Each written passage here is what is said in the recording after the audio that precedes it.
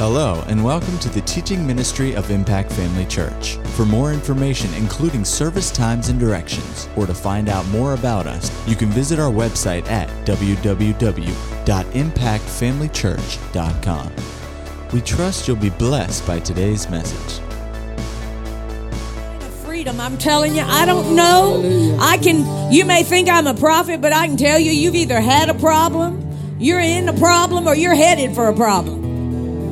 I'm not a prophet right now. I'm just telling you that's just the way life is.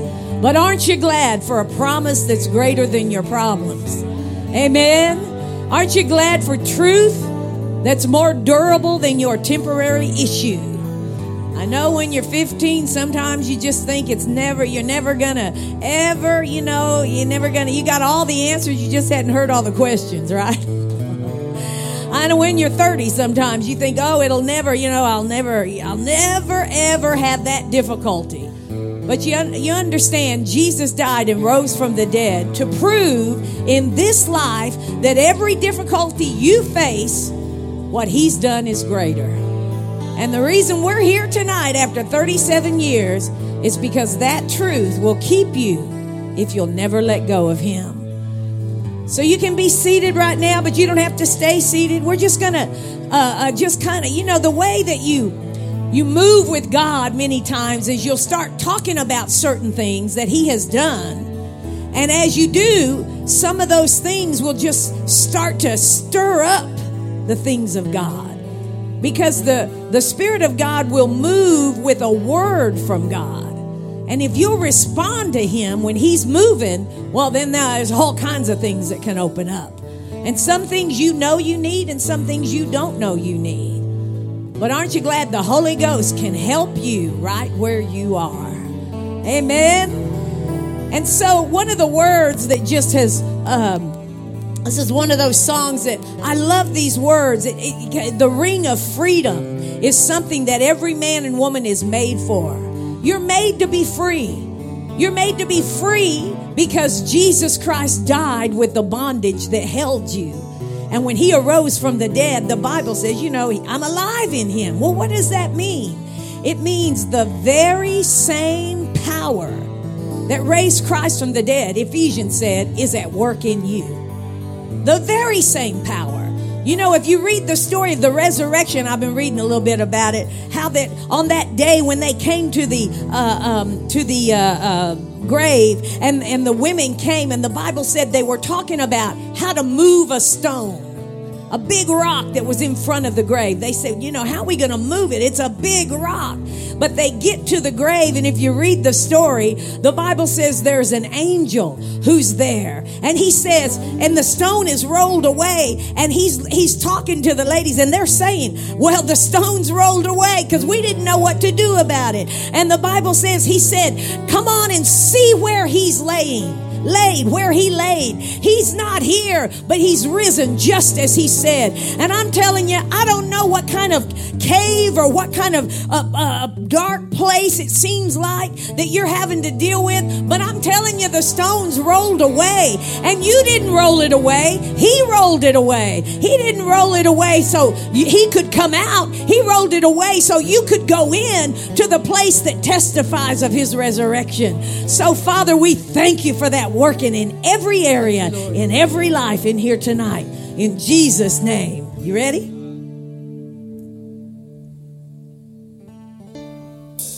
Freedom. Jesus is risen from the dead. Freedom. He is alive. Oh, yeah. Oh, glory. Oh, this is good. I like this. So tell me what you believe you got. Help. Freedom. Jesus is risen from the dead. Freedom. He's alive just like He said. Freedom. Somebody preach it loud and clear. Freedom. Gospel power now is here.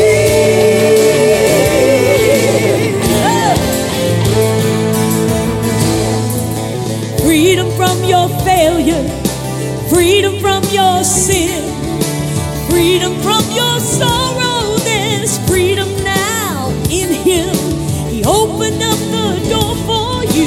walk into the light. When he rose up from the dead, we were made alive. You know what that means? Freedom. Jesus is risen from the dead. Freedom. Oh, He is alive just like he said. Freedom. what are you going to do? Somebody preach it loud and clear. Freedom. Gospel power now is here. It's here. Freedom from your worries. Freedom from your fears. Listen. Freedom from the hurt of life that brings so many tears. Peace that is forever and love that will not fail. For what was lost has now been found. We must go and tell.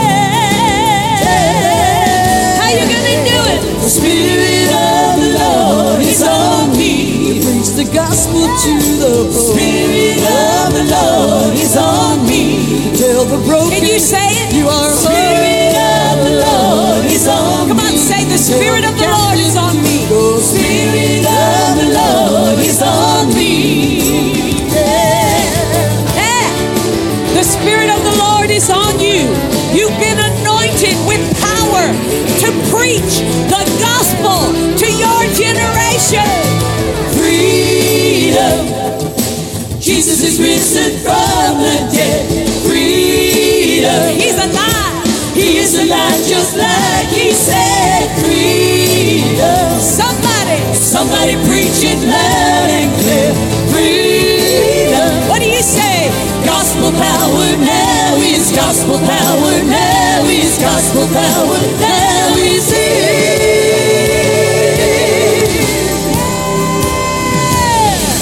Say it's here because he's alive in me. Amen. Hallelujah. Woo, glory. Oh, somebody preach it loud and clear. Yeah. You know, when we wrote that song, every song, we're writing not always because things are right, but because we know what's right.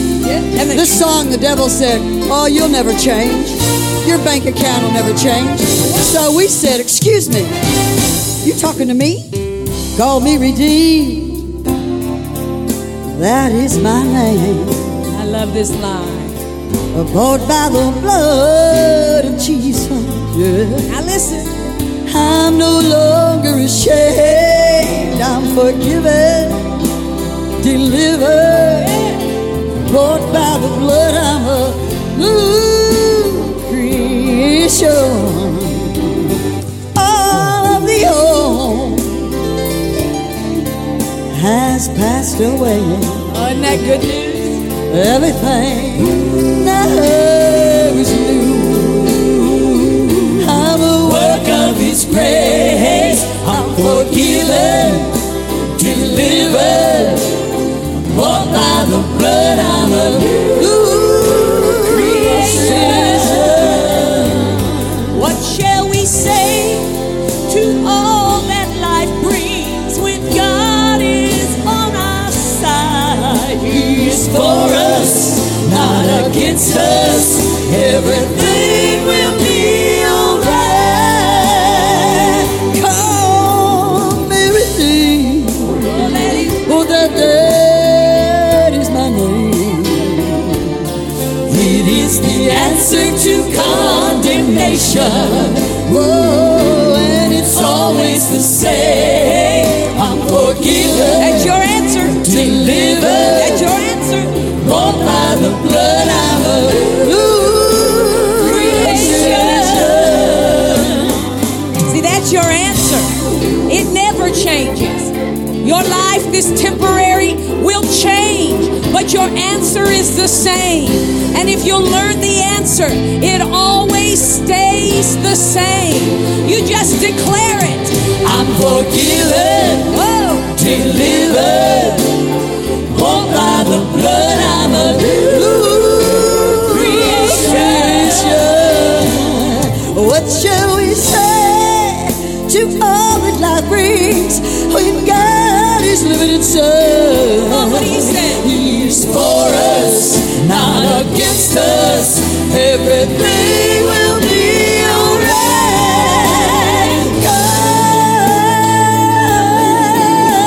Call me redeemed. Call me redeemed. That is my name. That is my name. Bought by the blood of Jesus.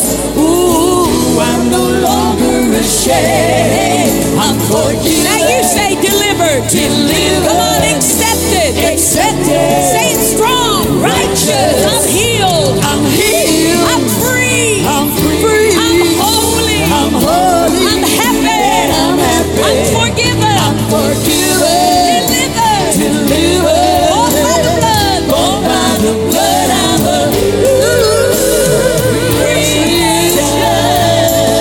Yeah. Oh yeah, that's the truth. It's eternal. It will never change. Say I'm redeemed. Call me redeemed. Oh, I declare. Call me redeemed. I've got a new name. Call me redeemed.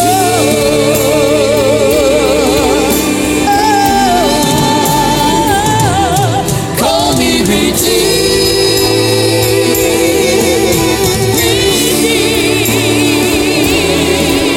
Oh, can you say it one more time?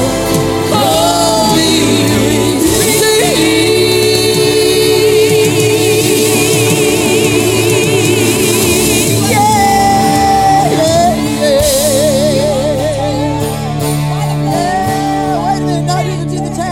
So this is what we're going to do. We're just going to get real bold. And you say the I things don't of know. God. Maybe you Real guys bold. haven't been redeemed like I've been redeemed. You say, I don't know what to do about this problem. I'll tell you what to do. Just say what you know is true.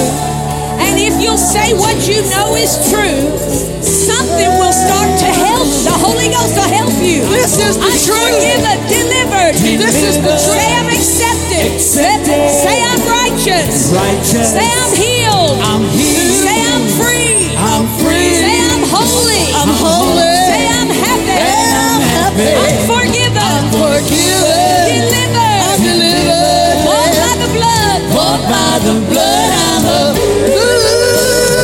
creation. Oh yeah, come on, get real strong with it. Don't be a wimp. Get real in the face of the devil and say, Call me redeemed. Oh, you lying devil. oh, I'm telling you, Liar devil. I said it's true. Call me redeemed. Oh, I've been forgiven. I've been set free from the curse. Yeah, Call me redeemed.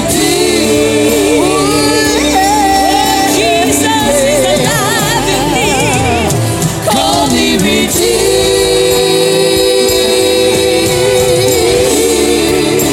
redeemed. I just see it. It's like settled.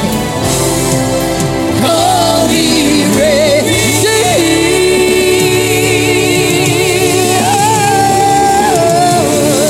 Now lift up both your hands and just shout about it a little bit. Yeah, thank God, thank God. Oh, Lord, I thank you. Oh, when we don't know what to do, we can trust in the work of God. You could do anything in our meetings. That is greater. You could do anything in our You meetings. want to? In fact, I wish you would. I love you. I love to tell the old story how God set me free. What's going on? I'm living with His life today because of Calvary. You know what happened there? They crucified my Jesus. I hung Him on this cross.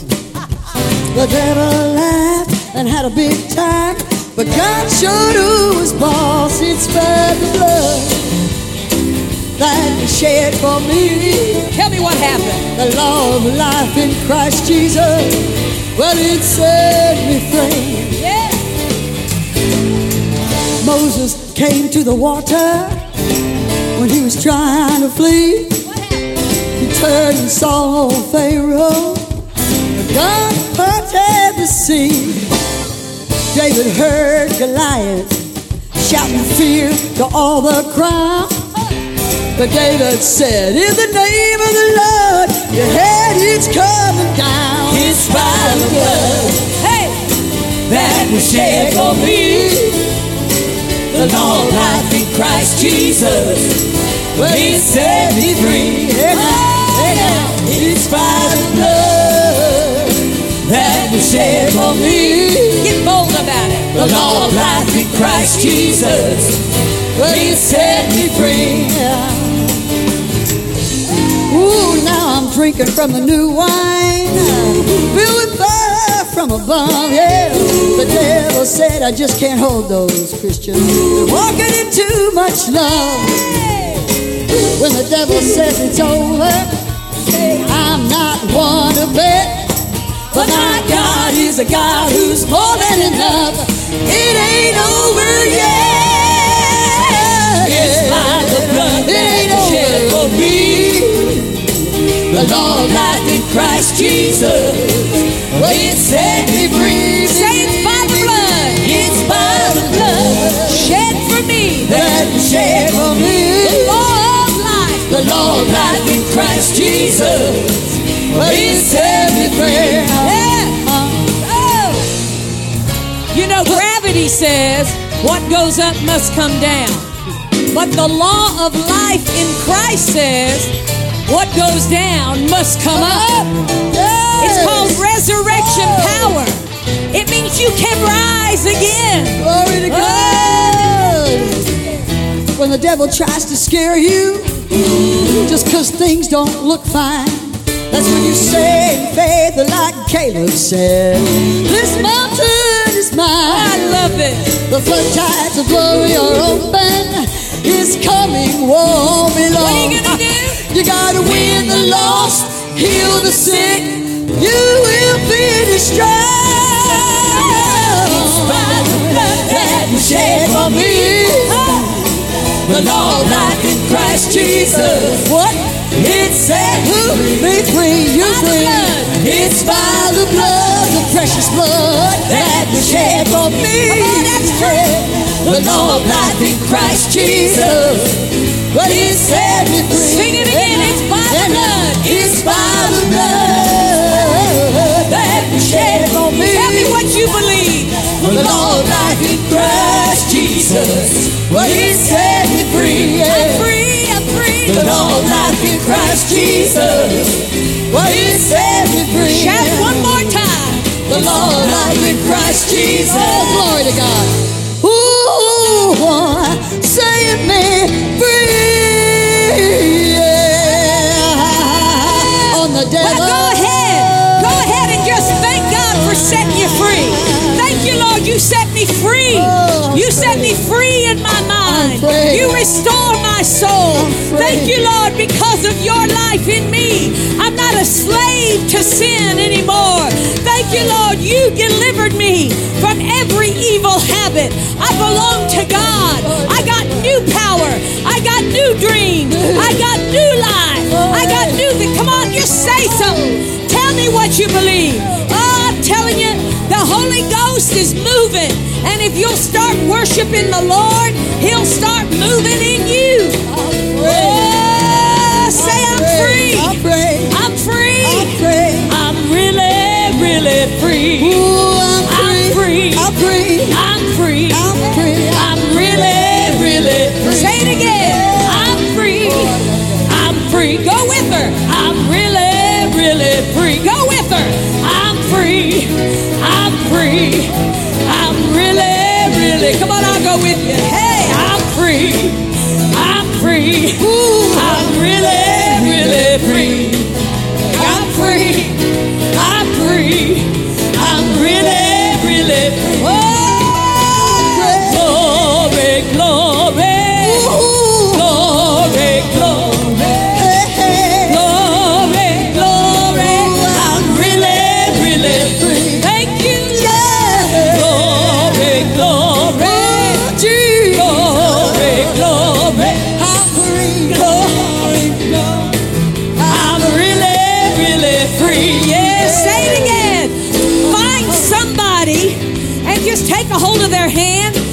just rejoice with them.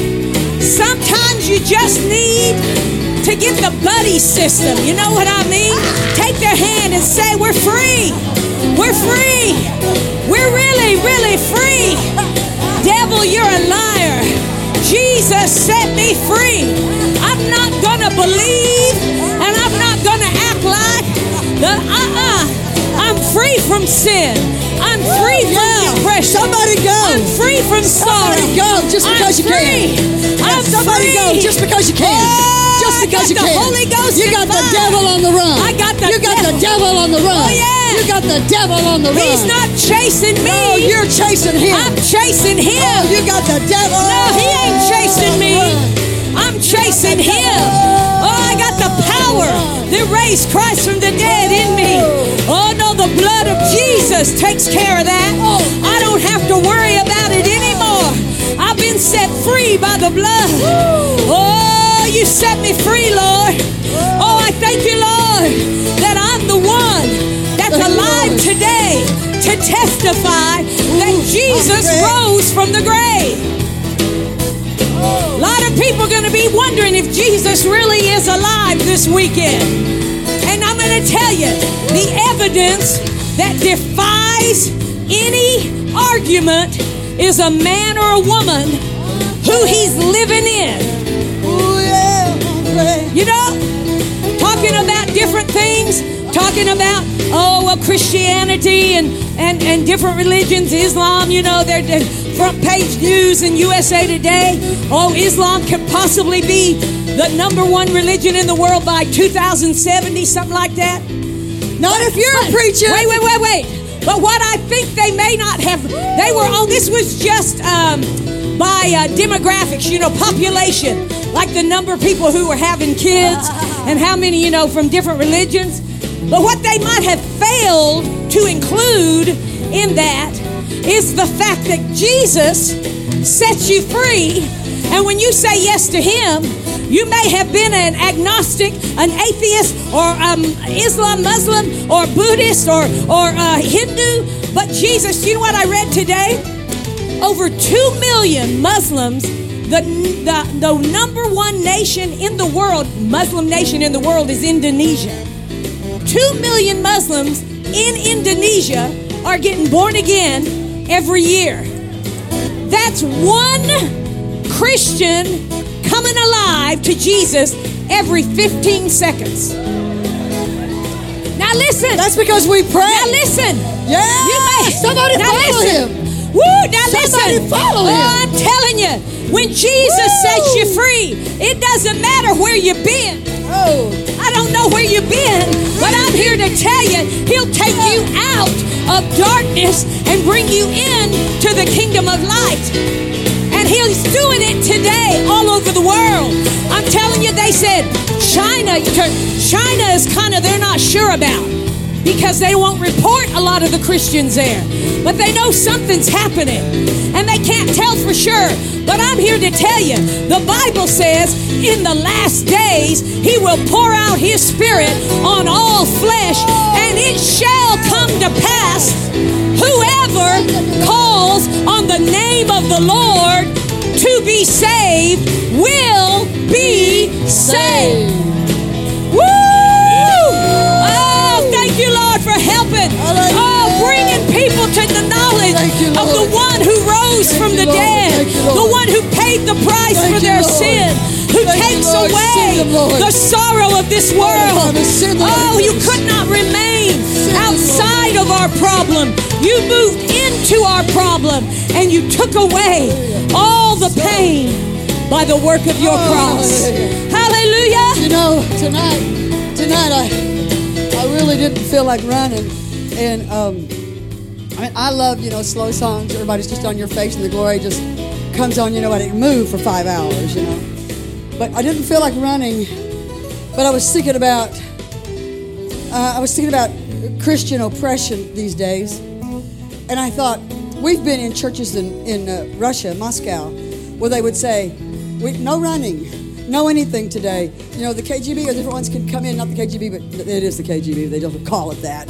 so people could come in because it's a national day of mourning and we could get in trouble and the pastor could be taken off and no running. And we got up and sang one song, Moscow. We weren't even singing in Russia. We were singing in English. Singing in English. Yeah, but when we go to a foreign country, we put our songs in their. If we can't sing a song in their language, we put it on the screen for them to see what we're saying. You know, for those of you who are going into other nations and you're going to do something, make sure you let them know what's going on. And so, first song. I mean, we're singing, and the place, because we've been there a few times, but the place, they just went wild. And the pastor's Rick Renner, he walks up to me and he goes, forget it. That's too late. They ain't mourning here this morning. And I'm telling you, I thought to myself, then I thought, I will never, if I don't feel like it, I'm going to do it anyway, just because I can. Yeah. Yes. Come on, kids. Just because you can. Come on. Now, wait a minute. Wait a minute. Yeah, just go on. Listen. There are no rules in our meetings, okay? How many of you went to Aaron Hankins and saw him? Okay, he was a little tiny squirt when we were all around. They used to come in and watch us sing, all the kids. and all of them would come in and watch us when they were little bitty and growing up, because we were just wild. But I'm telling you, just because you can. I know there's a move of the Spirit. I know we want to reverence the move of the Holy Ghost. I get that. And I do too. But I'm telling you, sometimes I get so mad at the oppression just because we can. Just because we can.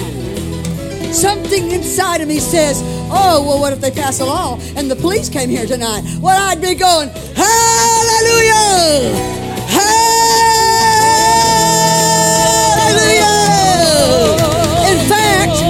In fact, I wish the whole youth group would go and say, yeah, go. I wish the whole youth group would go and say, it won't bother me if they come. I'm not stopping. That's what you're saying right now. I'm not stopping. I'm not stopping. That's why you're running. You're saying, devil, you don't scare me. I'm not stopping. How about what are you guys doing? Are you single? Come on. What are you guys doing back there? Just say, just because I can. Devil.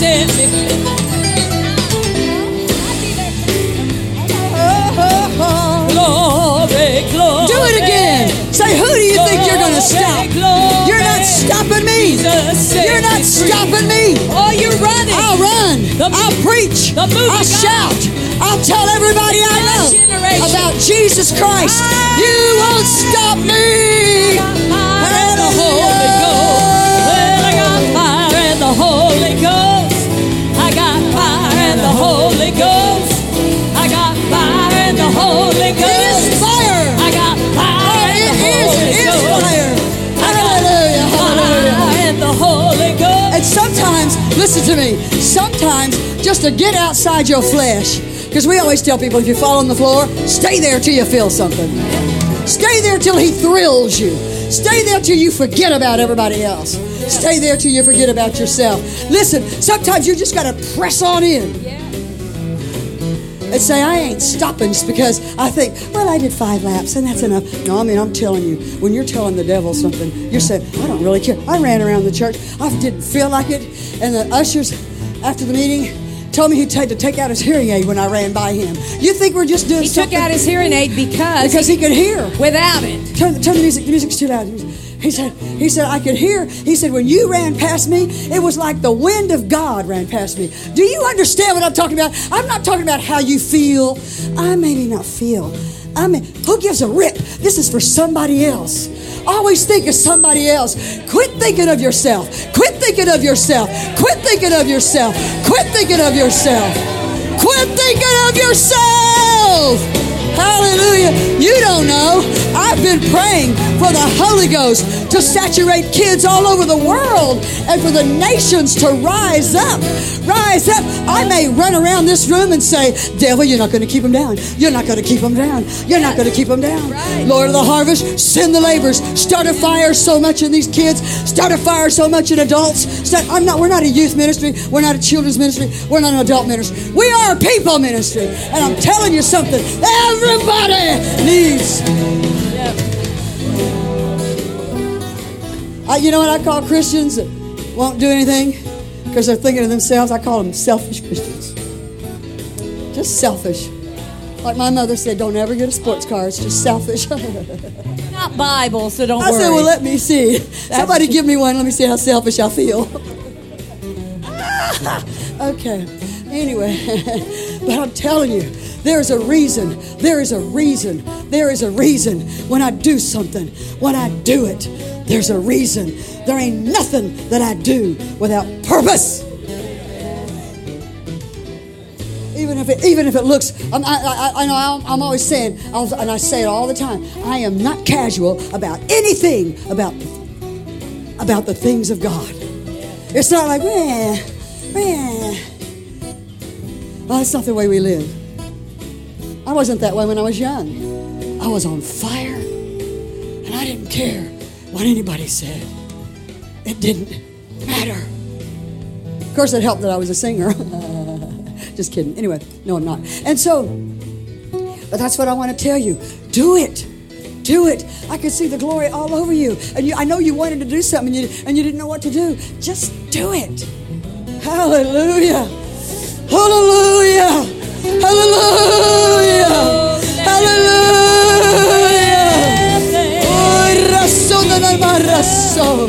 The anointing. The anointing. The anointing. The anointing, that's what you're after. And you are anointed because you're in Christ and the anointed one lives in you. But you want to be sensitive. You want to hear. You want to move. You want someone else to get something. You want someone else to be healed. You want someone else. You want some other teenager that's failed to know that she doesn't have to live or he doesn't have to live with guilt the rest of his life. You want to speak.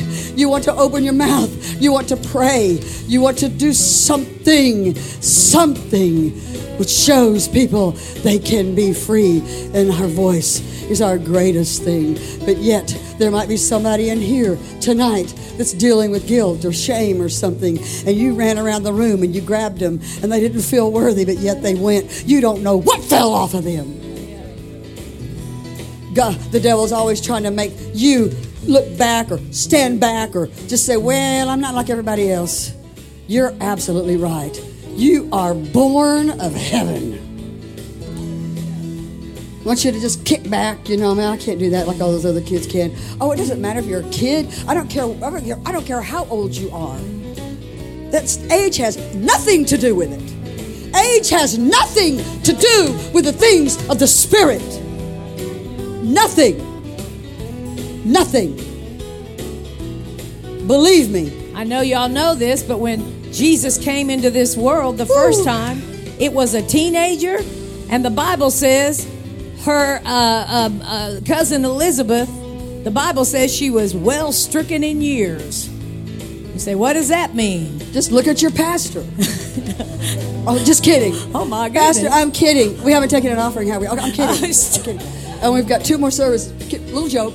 But it was a teenager and someone who was older, and they got together and they connected together. Woo. And when they did, it caused something. The Bible says that they were, when Mary ran to Elizabeth, she started shouting out loud, "Blessed are you." I mean, the old woman shouting out loud, and she was pregnant with John the Baptist, and John the Baptist started moving inside of her womb, started leaping. The Bible says he started jumping, and here's Mary, she's running, Elizabeth shouting, and John the Baptist is jumping inside Elizabeth's womb, and all of it was just like a Holy Ghost service, and it just started because 2 people, a teenager and an old woman, connected with the will of God. I'm here to tell you, you are not too young, You're not too old. All you need to do is just connect with the people God's working in, and we're going to see the second coming of Jesus to this earth because of our involvement in what He's doing. You know what I do a lot of times? I'll always check when I see somebody or I meet somebody or I'm listening to somebody. Is there something that connects with us? Is there like a leaping going on? Is there something? So in other words, you're the old woman. Yeah, well, stricken in years. Well, I'll always check to see what's going on. Or a friendship or a relationship. Is there something? A close friend. Oh, yeah, we got something. We're hooked up. There's something that leaps within us. We got the same, everybody's got the same Savior, same anointing, same call, same everything, except there's something that's the same that's different. We're just a little bit out there. We've been in prayer. I mean, this youth group can pray literally up a storm. When I do with our young people from Rhema and the adults that come together, that I'll see them weeping, literally weeping when we're interceding and supplicating for the nations. I've seen them on the face because they've seen me on my face. They've seen me in the carpet with tears streaming down my cheeks, weeping for the other kids, weeping for the people who are lost, weeping for those who don't know. Lord of the harvest, you understand what I'm saying? You just go in that flow wherever. There's something about you when you see your friends at school or when you see people out and wherever you go, when you eat, wherever you guys eat. And whatever, something in you just goes, you're pulled, and you'll want to talk to someone, and something changes on the. You understand? Anybody understand? I don't hear a whole lot of amens. That's right, Cindy. You're absolutely correct. Oh, you're right. Because you're not living for yourself anymore. You're one of our girls is real young, and she does modeling and stuff, Christian modeling, and guys are always asking her out and stuff, and she says no, I don't have to do that. She said, I'm not going to do that. I'm not going to do that until I know what the Holy Ghost tells me to do. She said, no, are you kidding? No. She's very strong in prayer, very bold when they come up and start talking to her about something. Hey, you want to do drugs? She goes, heavens no, why would I want to do that? I'm a Christian. I've got so much, I'm so high right now, it's not funny. But maybe you need me. You need me to talk to you about Jesus Christ. I mean, she's just like ripped, just on fire. And the different ones that come in, and they're like, they don't back off from somebody, There's different ways you can do it. Sometimes, you be kind. But I'm telling you, we are different. Oh, Simo Sumasinde. And I just through the fire of God that Jeremiah said, it's like a fire shut up in my bones. I'm weary from not giving in to it. From not giving in. Oh God. Oh God. Oh God.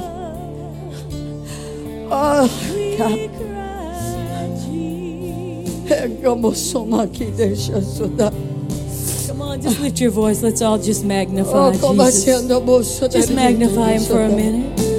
Oh, Jesus. Magnify Jesus. Oh, that there's such a fire, Lord. That we penetrated this nation, this world, our school, our swimming pool. We go swim wherever we go. Oh, rasona masena mona sena nene me no soda. Inge mungunda lenge andora soda rabage dara soda. Oh, rasora soda. Oh, if you can pray in tongues or pray in English, just with all your heart. You rest of the day. Oh, still we worship you in the Spirit.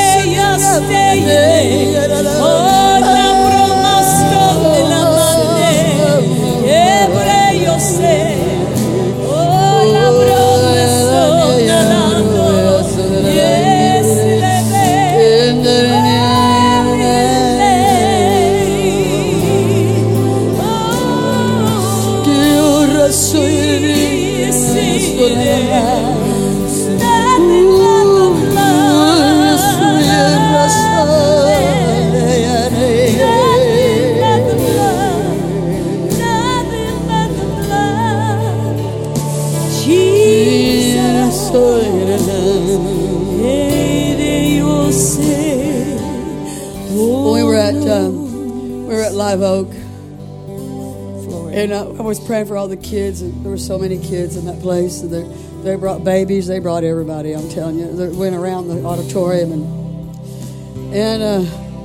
one teenage girl, I saw the preach on her. You know, see, I don't like to do services where we have the meeting. I want the Holy Ghost to have the meeting. I like to see if somebody has something on them, I want them to do something. If you know, when you want to prophesy or something, I want you to, you know. And if it's wrong, well, I'll send someone to tell you to shut up. And then just don't be, you know, say, well, I learned one way, I shouldn't do it. But so, and she got up the night before, and I gave the mic to her, and she started preaching about, she was 16, she started preaching about the love of God and reaching out to people and always looking and being aware of what's going on in people's lives wherever you go, you know, in her school and wherever she goes. And another girl had to preach on her, and I gave her the mic, and then we started praying, and the next night, we told everybody to come, and I started praying for people, and so many people were getting Spirit-filled, and so much was going on. I'm trying to teach you something. I'm looking for a move. I'm looking for a way. I'm looking for something to penetrate. I'm looking for the Holy Ghost to move. So somebody here, if you've been diagnosed with asthma, you'll be healed. Whatever it is, I don't care. Or if there's been something that's held you back because you were inferior for some reason, for whatever reason, that He'll fall on you so strong that'll just fall off of you. I always look for that. I look for a place where God could move, and you just, I see it. It's just and where you were timid, you know, before, it's like, no, I'm not timid. I'm bold as a lion. I'll do whatever the Lord tells me to do. I will speak up if I need to. And so I was praying for so many people, and I was real tired. I was kind of like, okay. And then all of a sudden I go, and there's a whole other row down here on this side. They have a pretty big auditorium, and it was all down the side. So I'm starting to pray, and all of a sudden I walk up to this guy, and I just kept talking about how worthy he was. Worthy. I said, God wants you to know you're worthy. I said, do you get this? Man, I got in his face. He was dressed up in a baseball thing. Looked like he'd just come from practice or something. And I said, you're worthy. And I don't know how many times I told him that. Several times. It went on and on and on and on. And I said, God's trying to get a message to you. And then, boom, I laid hands on him. Boom, down he went. Well, they all did, but I didn't know he was a visitor. Well, I don't know who all's visitors. I don't care. I just want the glory to fall. He'd never been there before. Well, found out later, he came down and got Spirit-filled at the end. See, you learn how to flow in the gifts, you know. I've flowed in the gifts when I wasn't in a service and the music wasn't playing. But the way that happened, see, when she's talking about moving in the gifts, the way that happened is the night before, one of the young girls she was talking about who was praying or got the preach on her, and she started talking about, you know, preaching, sharing Jesus. She was, when the hands were laid on her, she went out in the power of God, and she was on the floor, and as she was on the floor, she had a vision. And it really was, she saw it was a word of wisdom, because it was something in the future that worked with it. Many times that's what happens. And she saw herself at the church the next night, and that young boy was with her. She had brought him. Well, he'd never been to the church before. Well, she got up, and we know this all after the fact. And she thought, well, if I'm going to get him to come to church, he's going to have to be involved with some activity that I'm involved with during the time right before I leave for church, so I can get him there. So she just said, come on, hey, come with me. So she brought him. She made it purpose to be with him. So she said, hey, come with me. So the reason he was in church that night was because she had actually, that was the gift of the Spirit. It was a word of wisdom with discerning of spirits. She saw in the realm of the Spirit something happening, and as she did, she acted on it. Now, see, God's trying to do something, but He needs someone who's going to play their part and act out the part, because He's going to move through you. You say, well, if God's going to move, He's just going to move. No, He's going to move through you. And so she brought him that night. Well, when Cindy went up to him and started saying, God wants me to just tell you you're worthy, the reason he started weeping over and over and it over. Touched his heart so much is because the pastor's wife came in the back room after. She said, when you know that young boy you were talking to saying, God wants me to tell you you're worthy? You want to know why that touched him so much? Because his last name is Worthy. Worthy. Well, that was a word of knowledge that Cindy had, but it would have never happened if she hadn't acted on that word of wisdom that she got on the floor the night before. And when she brought him there, then he gets filled with the Holy Ghost. That's another move of the Spirit of God. Yeah, and it all happened because one little girl got up off the floor and thought God wants to do something. And he wants to do it through me. You're right. So I'm going to make sure it happens. When you lifted your hands, you were saying, Lord, do that through me. Come on, Thank you, Lord. Do that through me. If you'll yield. Somebody, you want that? You lift your hands, say, Lord, do that through me. Use me for your glory. Use me, Lord. I'll do that. Oh, Lord, let me be a witness. I'll do that, Lord. That Jesus is alive. I'll do that, Father. Through what I say, through what I think, and where I go. Let others see Jesus in me. I'm willing. I'm not just trusting in my ability. No, Lord, yeah. I'm not trusting in my ability. I'm trusting in your supernatural ability to move in me. Yeah. Sometimes you don't recognize it's a gift of the Spirit till after you do it. She didn't know what that was. She just thought, I just had this urge. I had this desire. I'm the one that told her. I said, you need to tell her that was a gift of the Spirit. That's how it flows. You just have some desire. Then the next day, they were so on fire, the kids were, that there were a couple of unsaved people in their school, and they walked up to him and said, what is it about you? Because the glory, their eyes were, the glory was all over them. And so they took him to the... they said, what is it about you that's different? And they said, well, we know Jesus. And the kids said, can we meet him and know him? Can we know Jesus? You see what I'm talking about here? I'm talking about stirring up that glory. I'm talking about that. And they went to the one of the teachers in the school. Well, you're consumed, you know. And they prayed for him, and they got born again. And I was also the pastor's wife, and she said, well, you want to know how my day started today? I had 2 kids filled with the Holy Ghost that brought 2 other kids that didn't know Jesus to my room and said they want to be saved. Can you help us? And they got prayed and got born again. The reason I'm sharing this with you is so that, stuff like that doesn't just happen in services. We're with people out. We're with people, when we go out to eat or something, Chick-fil-A, or whatever. And, man, I'll just walk over and the glory will be there. And it's teenagers, adults, I don't care who it is. It doesn't make me any difference. That's what I want you to awaken to. Not just a good meeting, but we're praying for revival. We've been praying for revival for years, and we will not be put off. We will not stop. We're going to keep praying. We've been going back. Shekinah Glory Ministries has been praying for revival throughout the land for years and years, calling for the rain. And that's what happened when these 4 boys, just young boys. You can sit down and you can run around. I don't care. Or you can fall over, or you can roll across the floor. I don't care. Just do something. Anyway, and so these 4 boys in one of the Welsh revivals, years ago, there were 4 young guys. They just met. They met on the side of a mountain, and they were so in love.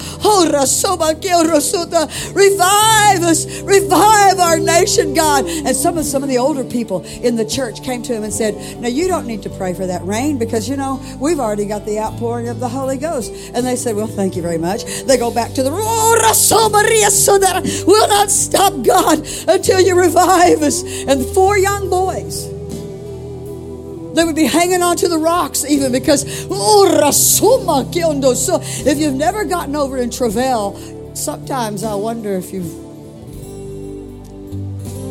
what happens there? You start feeling what other people are feeling who are lost and going to hell, or because you want it so bad. You know what I'm saying? Christians are the most loving people. They call us haters because we infringe upon the things they want to do that is not morally right. And so they're saying, well, you're making us feel bad because nobody can handle guilt. Guess what happened when those 4 boys prayed and kept praying and wouldn't stop, no matter what anybody said? Over 100,000 people were saved. Revival hit that part of the country because 4 young boys got together and said, we will not be put off. Could you imagine if the whole youth group got together and did that? Oh, you're in? I like that. Anybody else in? The whole youth group, the whole singles, the whole college and career. You came here one night and all you were consumed with was somebody else. There's no other reason to live. There's no other reason to live. Lois, you want to share something? Yeah, okay. Oh, again, you can sit down or you can, whatever you want to do. She's going to share something. He's the name above all names. Oh, he's the Lord above all of gods. Oh, Jesus. How great is our God.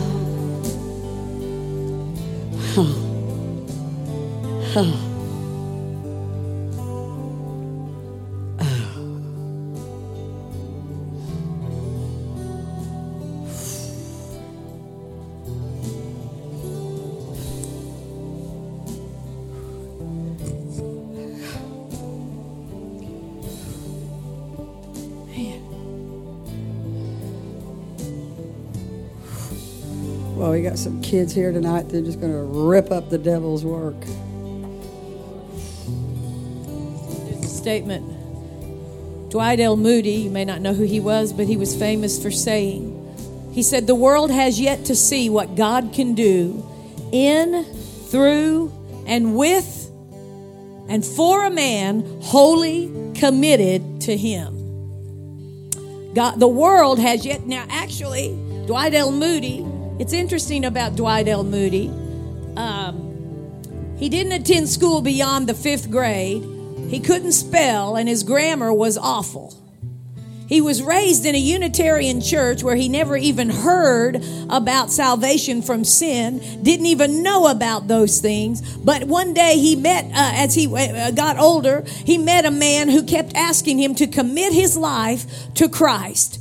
He became a Christian because of this man's influence on him. And he said, the man who led him to the Lord said he had never met anybody who had as dark a soul as he did when he first met him. And yet Dwight L. Moody had a passion so much for saving souls, he would never let one day go by without sharing Jesus with someone. You wonder why? He was raised in a church where the need for a Savior was never known. It was all just relative. And yet when he heard the message of the saving power of Jesus, it changed him from a darkened, hard, young 17-year-old boy to someone who received.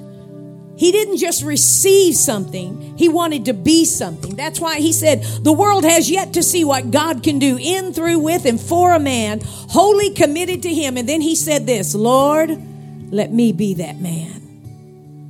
Is that what you say? He was a British revivalist, and he issued that dare to his generation. But he was not the originator of that call. He just, when he heard those words, it was something he said, I take that. I take that.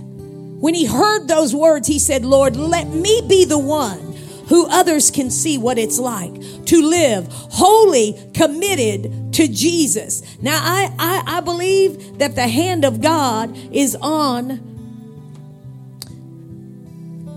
your life to make you a man or a woman who has the same testimony. You know, I was involved in the Jesus movement. You don't even know what that was, in the late 60s, early 70s. I know what it was like to be in 7th grade, you know, at the time, being ostracized for my faith in God by these young boys who said, you know, we don't believe in God, and they would do things. And, you know, just the witness of Jesus was something that just, they didn't know what to do with. But then when the years went by and they signed my yearbooks at the end of the year, every single one of them said, I may not have agreed with you, but I cannot deny that what you have is real. And I've often wondered, that young boy who sat in that classroom, but one particularly very intelligent young man, I've often wondered the seeds of that, just my life as a witness that Jesus is alive. I know what can happen when it hits your heart that Jesus lives in you. He said, I want to be the man who reveals to the world what it's like to live totally committed to him. I looked up the word actually great illustration or example of it is found in Joshua chapter 14, verse 8, when Caleb says to Joshua, 40 years after he had been promised the land, but they had not moved in, he says to him, in Joshua chapter 14, verse 8, he says, I'm as strong today as I was. How did he say it? Give me the mountain of which the Lord spoke to me. For you heard in that day the cities were great and fortified. But the Lord is with me, and I shall be able to drive all of them out. So he said, give me this mountain, for I have wholly followed the Lord God of Israel. Now the word for wholly followed means to close the gap. Close the gap. In other words, it keeps the distance short between me and my commitment to God. There's nothing that grows in between me and Jesus. You know what I'm saying? Nothing grows in between me and Jesus. And I was reading some things because one of the things that will cause you to be able to live for Jesus more than the next 6 months is commitment. And you say, well, what is commitment? Commitment was, and I was looking up this word, I'm as strong today as I was the day Moses sent me for going out and for going to war. So in Joshua 14, the word strong means, I like this. Sometimes you know what something is by knowing what it's not. The negative sense, it means hardness of heart or failure to respond to a person or a message. So what would be strong in the Lord? What would be the opposite of being hardness of heart and failing to respond? Responding to God and having a heart that's sensitive to Him. And so when he said, I'm as strong today, I'm as committed today as I was the day it began. You know what that tells me? You say, well, how do I get 40 years down the road living for Jesus? I'll tell you how you get there. The same way Caleb got there. On day 1 of year 1, if Jesus or God says to do something, you respond to Him. Yes, respond. And that's how you keep your heart sensitive. You respond to Him. That's how you keep it. You close the gap. That's how you keep yourself from becoming hard to the things of God. If He says to turn off this music or to turn off this show or to go to church on Sunday night, you go and you do it. You say, but how does it 40 years down the road? How can I stay committed? I'll tell you exactly. On day 1 of year 1, on day 35 of year 11, if God told Caleb to go and give this or go and say this or do this, he did it. And every day, as he did and responded to the Lord, when year 40, whatever, I think it was year 45, it wasn't 45 years, and he said these 45 years, and on year 45, on the day when it was time to move into something significant, he'd been moving for 45 years. That wasn't the first time he moved with God.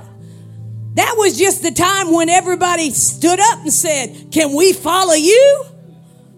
Are you with me? And you say, well, how do you have that kind? Be the man or woman, one decision at a time.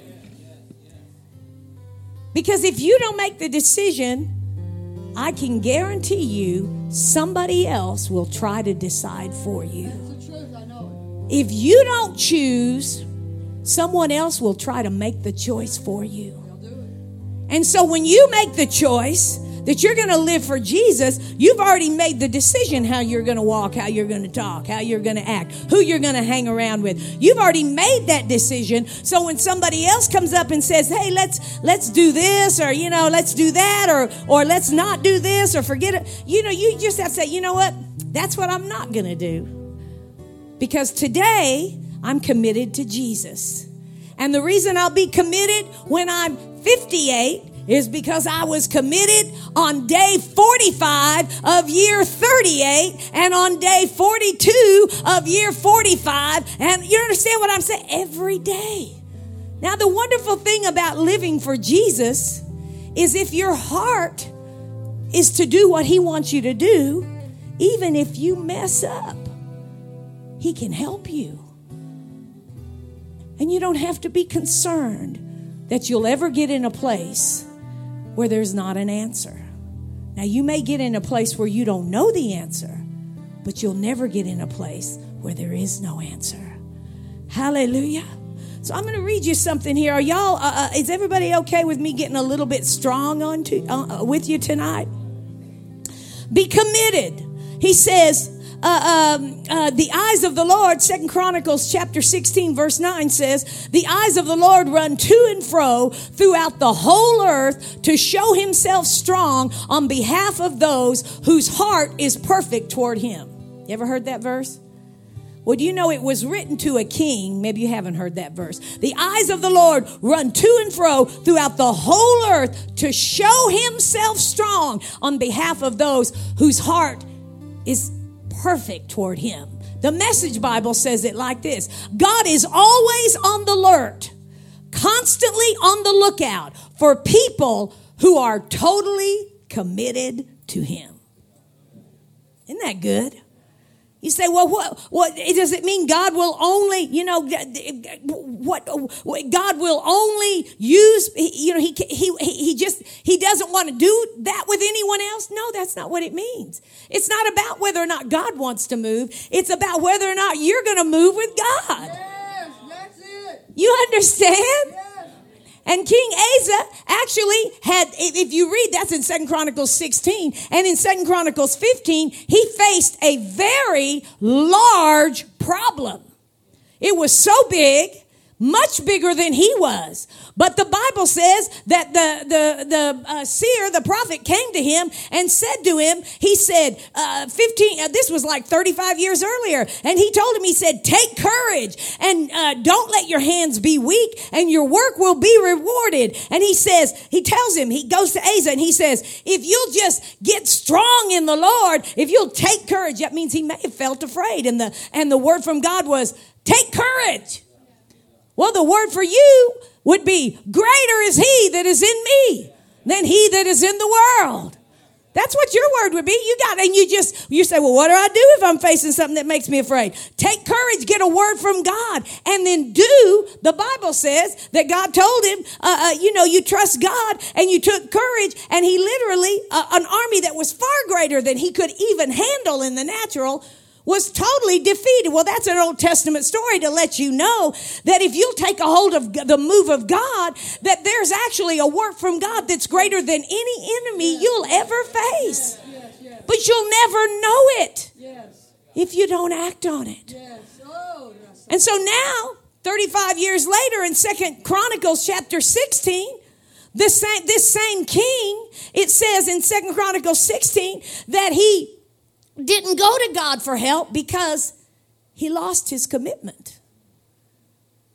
Something got between him and his love for God.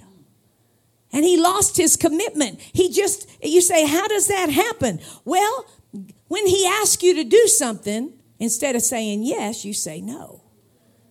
And so what happens is every time you say no, it gets a little easier to say no next time. And that's how your heart gets hard. The word for hard in the Greek is actually where we get our word for callous.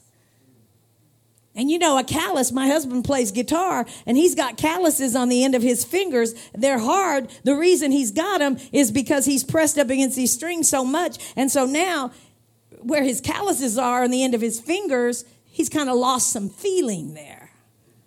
You understand? Because he's, got his fingers up. It's like you say no, you say no, you say no, and it makes your heart hard because you kind of, you lose the ability to be responsive to God. But it's not because God moved. It's because you did. You say, well, what's the answer for that if you've done that? I'm glad you ask. Instead of saying no, say yes. Yes. Oh, say yes. See, because it's not a far place. I mean, when Peter had denied Jesus and was totally overwhelmed in John chapter 21, Jesus comes to Peter and he's out fishing and he hasn't caught anything all night. He was a professional fisherman who never had a successful fishing trip. Recorded in the Bible. It's true. And he's fishing, and Jesus, he's resurrected from the dead, calls out to him, and he says, if you'll just put your net on the other side of the boat, you'll have all you want. Well, here's Peter. It looks like, he's far away from God. He's denied him. I don't know what else has gone through his mind. But it said then what happens is Jesus says, no, it's not a far place. It's just the other side of the boat. It's not hard for you to get back to where you were. All you got to do is just say yes instead of no. That's what the cross is all about. You say, how far am I from God? One decision away. That's all. That's all you are. But King Asa lost his commitment, and when he lost his commitment, he lost his obedience to God. And the reason the 2 Chronicles 16:9 says God is, the eyes of the Lord run to and fro throughout the earth to show himself strong on behalf of those who are perfect toward him or committed to him. Well, the rest of the story, if you read the rest of the verse, he says before you went to help and you didn't ask God to help you, you lost the victory over the army. You lost because you didn't take God's help. And he says, didn't the Ethiopians, the Libyans who came to you, weren't they? You were totally outclassed, but God gave you the help. He gave you the victory because God's always on the alert. His eyes run to and fro to show himself strong on behalf of those who are totally committed to him. And then it went on to say, you were foolish to go for human help when you could have had God's help. Now you're in trouble. And so a man who just, Caleb was just the opposite of King Asa. Every day, he didn't just do it one day, he did it every day. I don't know if he ever messed up, but if he messed up, he got back up. You say, I just can't do it, I messed up. No, doing and living for Jesus is not about whether or not you ever mess up. It's about what do you do after you mess up? Do you get back up? I'm telling you, every time you do, you testify that Jesus' victory is greater than sin. And Jesus, the hope that God's put in Jesus is greater than despair that this world has tried to touch my life with. And I'm a witness of that fact. And it's called commitment. And you just say yes to the things of God and you say no to the devil. Say, is it really that easy? I'm telling you, the hard part has been done for you. And I always look at it this way. If I'm not going to live for Jesus, who am I living for? If I'm not going to believe what God says about me, tell me, who do I believe? Who is making you act the way you do? If it's not God, just tell me who it is. Because I can tell you, somebody's talking to you right now. And the only one who really knows how to handle the problems that you face is the one that rose from the dead. Be committed. Be committed. He said, so I just encourage you to do that. Stay close to your commitment to God. Don't let anything keep you from responding to God. If something you're listening to or something you're talking about causes you to lose your awareness of Jesus, make a change, brother. You say, well, I'll do it later. Maybe you will. Maybe you won't.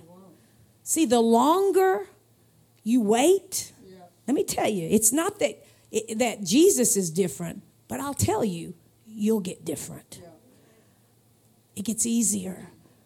And then at some point, when your life has been so bound by something you thought would set you free, you can cry out to God, and His mercy, He'll hear you. Everybody wants to be free. But I'm here to tell you, you'll never regret saying yes to God. You'll always regret that you didn't. Not that you can't live free, but you don't get that time back. You understand what I'm saying? Are y'all okay, or am I too much for you? Listen, so stay committed.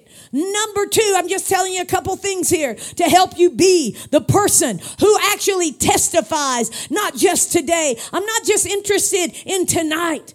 Listen, I'm interested in where you're going to go next year.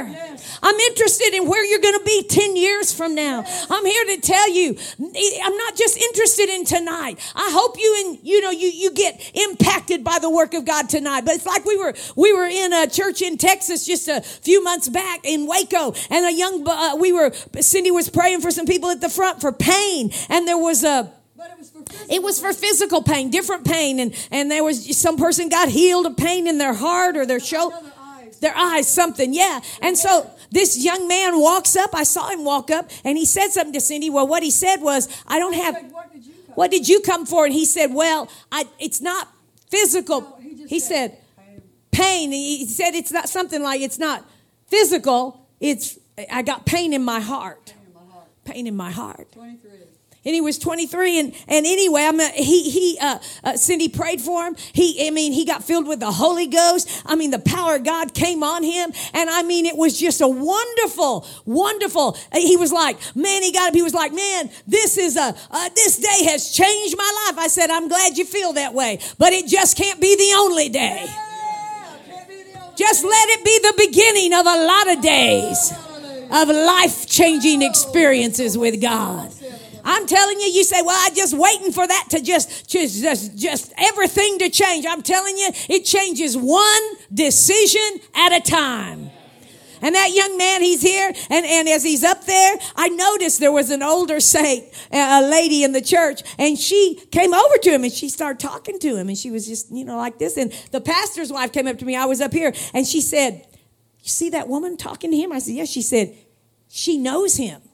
Well, he'd never been to the church before. She said, she knows him. I said, what? She said, she knows him. I said, well, how did she know? She said, oh, let her tell it. Well, so I was like, what happened when she started? So we started talking, and she said, well, she's telling the whole church. She said, well, 12 years ago, I think she said 12, it was either 11 or 12. She said, this young man, as a young boy, came to my house on Halloween with some other kids. He was little. I guess he was 11. That's right. 12 years ago, he was 11. And he came to my house. And when he came to my house, I told him, son, I'm going to be praying for you. And she said, I never forgot him. I've been praying for him ever since. And she looked at that young boy. Now he's 23. And she said, do you remember me? And he looked at her. He said, yes, ma'am, I do. Woo, glory. That's what you call commitment. And you see, you think your commitment is just about you making it. But it's not about you making it. It's about what God's going to do through you because you stay committed. When Caleb said, I'm as strong today as I was, give me my mountain. It wasn't just about him going in. There was a whole generation that went in because a man named Caleb said, I know how to follow God.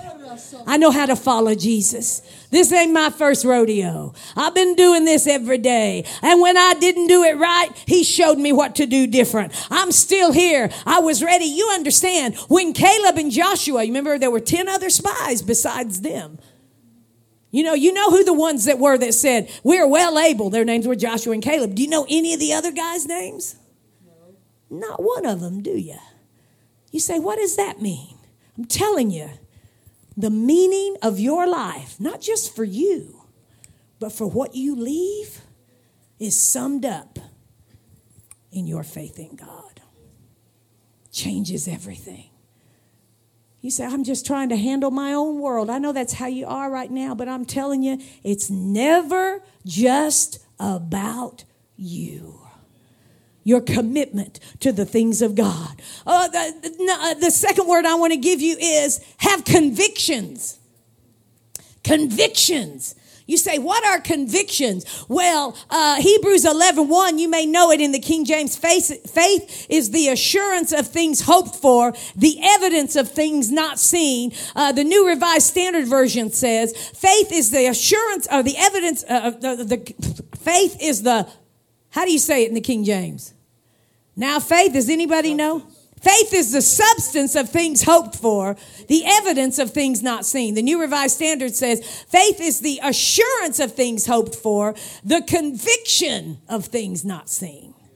The conviction. A belief is something you'll argue about. How one Bible teacher, Howard Hendricks, said, a conviction is something you will die for. In other words, you can't live without this. No, you say, well, let's just put it this way. If you can live without it, you will. You will. But when you have a conviction, you can't live without it. You can't live without it. Conviction is defined as a strong or a fixed belief. It includes your values. It includes your commitments. It includes your motivations. It's your convictions that will determine your conduct, and it is the motivation that will cause you to live what you believe. Convictions. Woo! I mean, the devil likes to mess with people's convictions because it just keeps you from being able to possess the land. I don't want to just read the story. I want to have a story. How about you? Isn't that what it's all about? Yes. I mean, the whole Bible, the reason we have the Bible is because men and women, and it tells us this in Peter, they were moved by the Holy Ghost. They were moved. In other words, they were inspired and they wrote, lives of men and women who live for God is what the Bible is full of. But the people who wrote the Bible wrote it being moved by the Spirit. In other words, something inside of them could not live without the will of God. And that's the same thing that's in you because Jesus is in you. You might do things because someone else does it in the beginning of your life, but at some point, it's not just what they're doing. Now it's what you're doing. Yeah. Y'all are here. You understand what I'm saying? Yeah, you're here. Oh, I'm telling you, Jesus lives big in you. And there are things that you do that cause that witness to shine. And someone said this, I forgot who it was, but people often have strong convictions about weak issues, and they have weak convictions about major issues. They have strong convictions, it alters what they live for, about weak issues like fashion, sports, food. Strong convictions about weak issues. Really strong. And weak convictions about major issues. You say, what are the major issues? Life, death, Jesus, church, the Word of God. Unalterable things that change the course of your life. And we have strong convictions about fashion, sports, makeup. I gotta have this. Well, I'm glad I like, certain things too. But let me, but listen, don't let your don't have weak convictions about the major issues in life. Major issues in life. Don't let it be something you're weak about. Be strong in those things. Unchangeable. I can't live without this. What can you not live without? I can't live without knowing about Jesus and growing in the knowledge of Him. I can't live without experiencing His presence in my life. I may not always know how to do it, but I have made the choice that what I do know to do, I'm all in. That's how it happens. So I encourage you to have conviction. Faith is a substance of your faith is actually released through your convictions. And the last one I want to tell you, I'm not going to tell you the rest of this right now. Don't be conformed. Have commitment, have convictions. And you could say, be a nonconformist. Don't be conformed. C.S. Lewis said this, if I find in myself a desire which no experience in this world can satisfy, the most probable explanation is that I was not made for this world. Woo! Isn't Isn't that good? You say, why do you like to read from people's lives like that? I like to read from people's lives who have actually have a witness, not just the beginning, but the end, that they lived their life all committed, convicted by the things of God. They couldn't live without it, and they died with it. You understand what I'm saying? Oh, yeah, but some of you do, some of you don't, but just remember it. It says, a person, do not be conformed. What is a nonconformist? A person whose behavior or views do not conform to prevailing ideas or practices. You say, well, how do I know if I'm conformed or not? Romans 12, chapter 12, verse 1, chapter 12, verse 2 says, don't be conformed to this world, but be transformed by the renewing of your mind, that you may prove the good, acceptable, and perfect will of God. Now, this is how the Message Bible says it. And it kind of helps you understand what the word conformed means when he says, don't be conformed. The Message Bible says, don't become so well adjusted to your culture that you fit into it without even thinking. That's a pretty good explanation for being conformed, isn't it? Don't become so well adjusted to your culture that you fit into it without even thinking. In other words, you say, I want to make a difference. You make a difference by being different. In other words, you're not here to let the culture shape you. You're here to be, as you have been reshaped by Jesus, it reshapes the culture. Hallelujah. That's why even though there might be more Muslims born than in any other demographic, and so that would lead you to believe they would be the most, biggest religion. The fact is, when people are coming to Jesus, it don't matter where they were born. They get born again. They're part of the family of God. Hallelujah. Oh, praise the Lord. We were in Malaysia when we were with the Hindus and Muslims and Buddhists, and they were in the church when we were in the church there, and we would ask them, why did you come to Jesus? What happened that caused you to come to Jesus? Every single one of them said the same thing.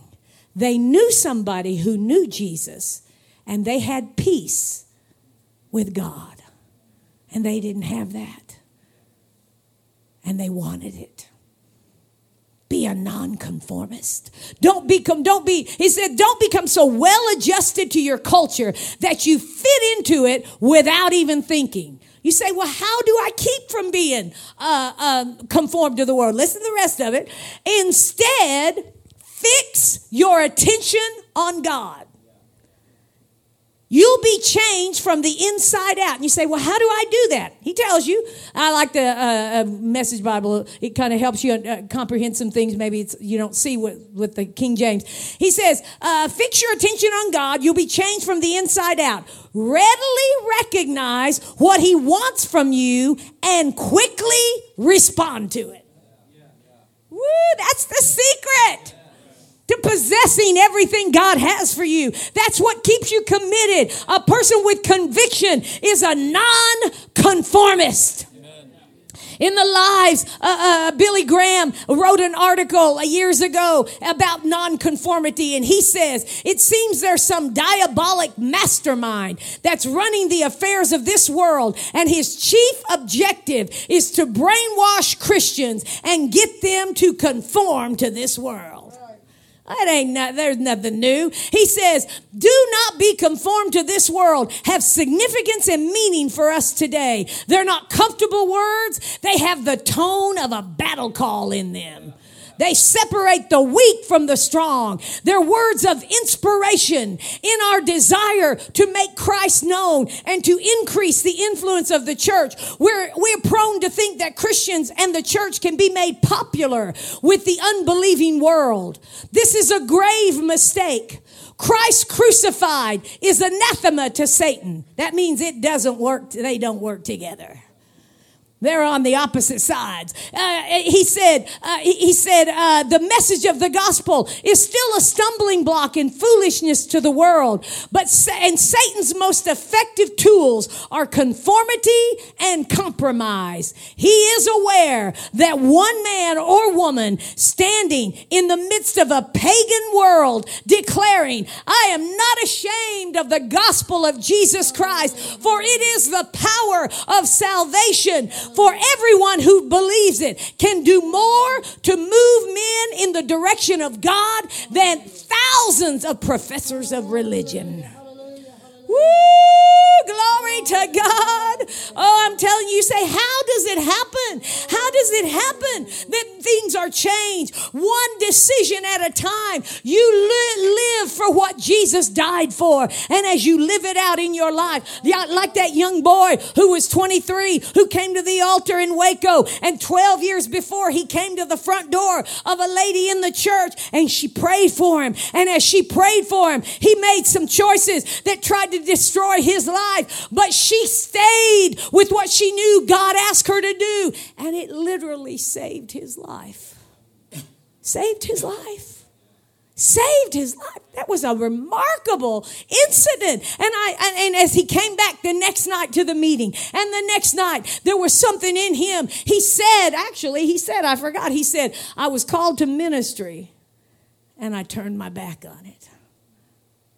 Oh, glory to God. But I'm here to tell you, in these last days, men and women and young boys and girls who have lived lives just have been marked and tried to taken out by the things of this world. God's hand of mercy is coming upon them, and there's an army rising up, and there is a way that God has made for them, that they become strong where they were weak and where they were torn apart. He puts it back together again. And I believe I'm in the midst of some people, young men, young boys and girls, who have that same heart in them to live for Jesus and to do what he wants to do, because you are the witness that he's alive.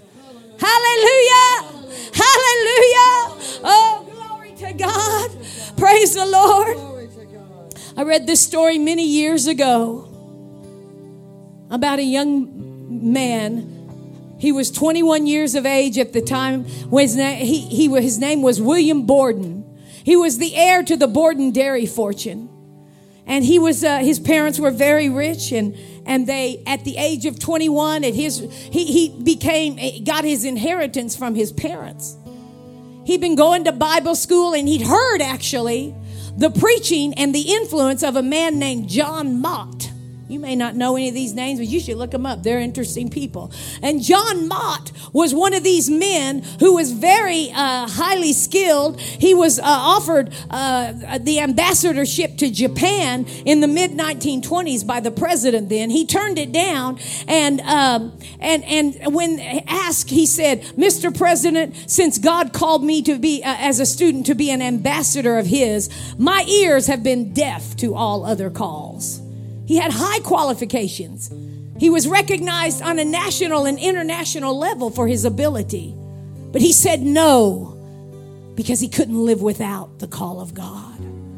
It's called committed, convicted, and a nonconformist. He also, when an oil company was looking for a man to represent them, now you got to understand, this was almost 100 years ago. He was offered a salary of $10,000 to go. He turned it down, so they upped it to $25,000 a year. He turned it down. Now, this was 100 years ago. This was big money. They offered him $50,000 to go. He turned it down. The executive asked him, "What's wrong? What's wrong, Mr. Mott?" He said, "Your price is all right." No, this is Mr. Mott. He said, "Your price is all right, but your job is too small." Woo, I can't live without the will of God. Oh, you can't buy me. I'm already sold out to Jesus. He said, "Your price is all right. Your job is too small." He said, "I'm called to be an ambassador for Jesus." Well, he was the man that when William Borden was in Bible school, this was the man who was talking to him. You think just saying yes to Jesus is all about you? It's never just all about you.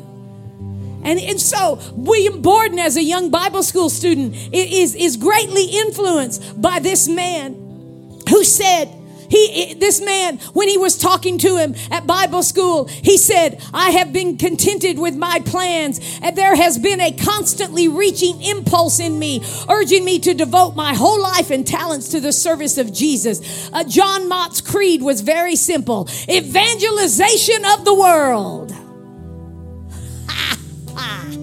You say, that's a big dream, isn't it? That's God's dream. Well, this is the man who influenced William Borden at the age of 21. He said, as he got his inheritance, he wept, he fell on his knees and asked what he should do with it. He felt he should invest it in missions, all of it to missions, millions of dollars in 1909, millions.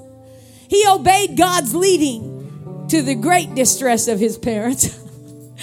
But he was ordained at the age of 25, and on September 9th, 1912, he offered himself to the China Inland Mission. And as he was offered, in his front of his Bible, he wrote, "No reserve." As he went on his trip, he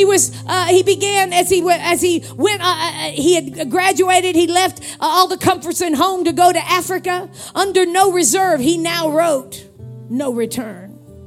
As he was en route to Africa, he'd stopped in Egypt to visit some missionary friends. He was studying Arabic in North Africa before going to work among China's Muslim community. Ha! Woo, glory to God. There, he actually is where he contracted a disease, and he died at the age of 26. His parents went to pick up his body, and as they did, they found his Bible clasped in his hands across his chest. When they opened it, they immediately saw the words that he had already written in the front. No reserve, no return. Each one was dated at the time of the entry. That's why they knew when he had written them. Underneath this, dated 2 days before he breathed his last breath, he had written, "No regret."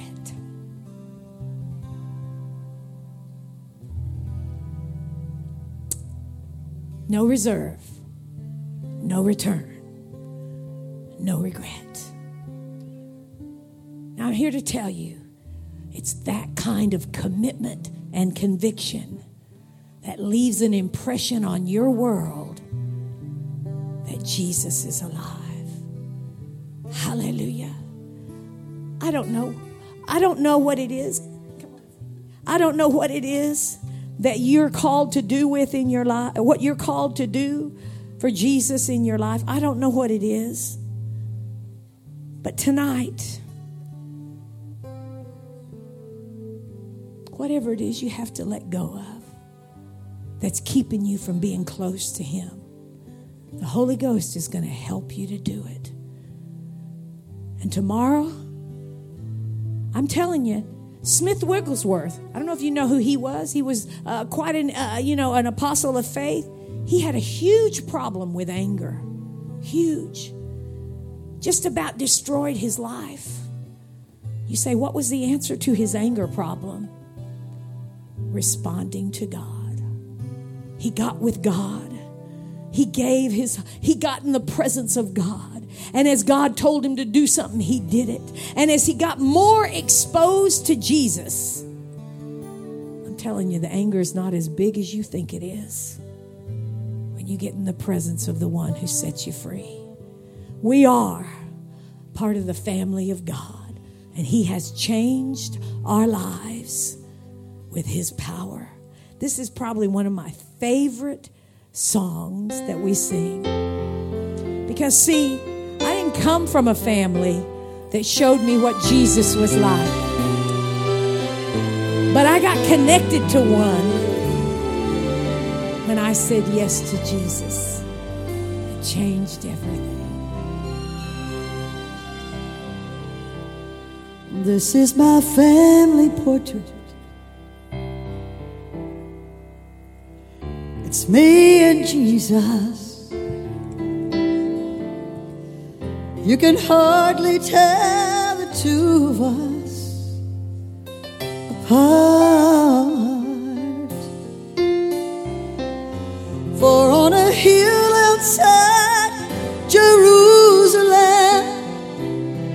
shared a family tree. Yeah. Everything in him, it's now in me.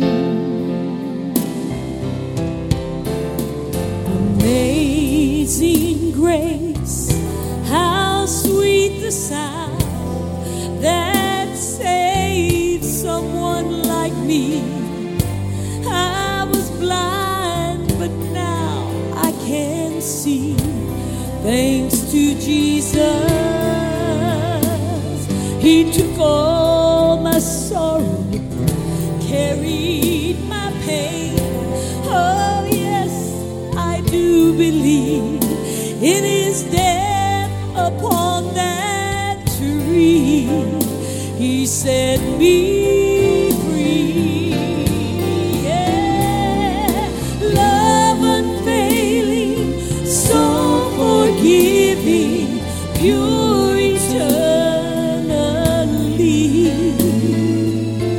All that love in Him, it's now in me. This is my family portrait. Just look in the book. It's me and Jesus. You're in that photo. While you can hardly tell the two of us apart. For on a hill outside Jerusalem, we shared a family tree, and everything in Him, it's now in me.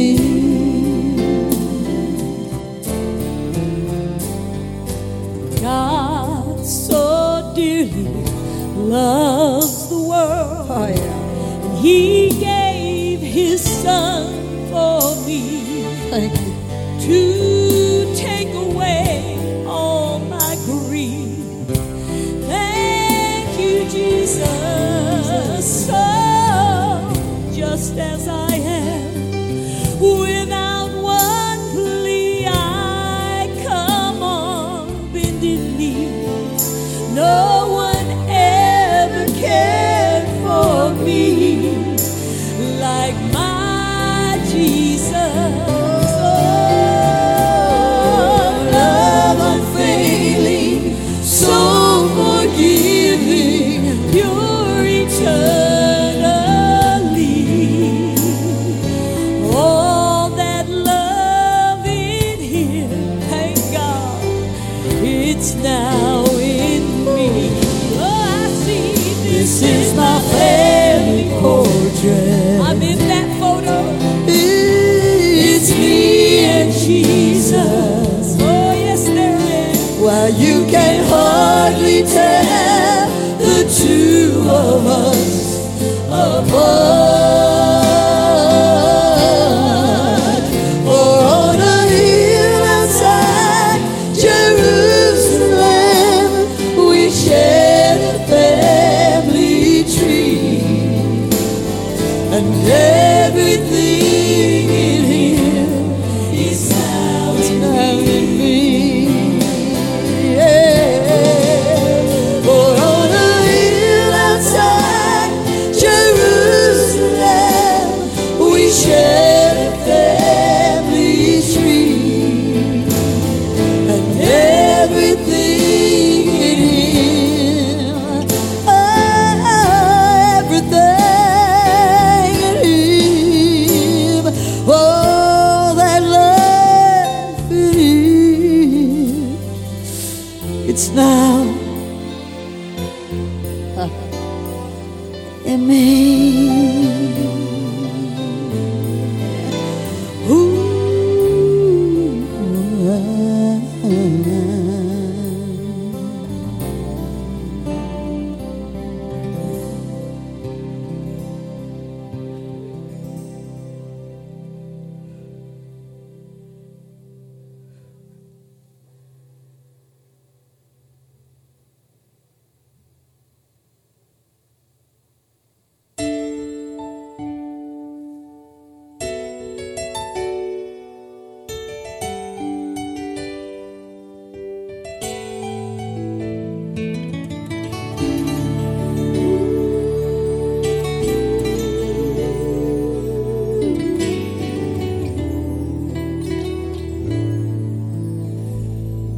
beautiful ashes,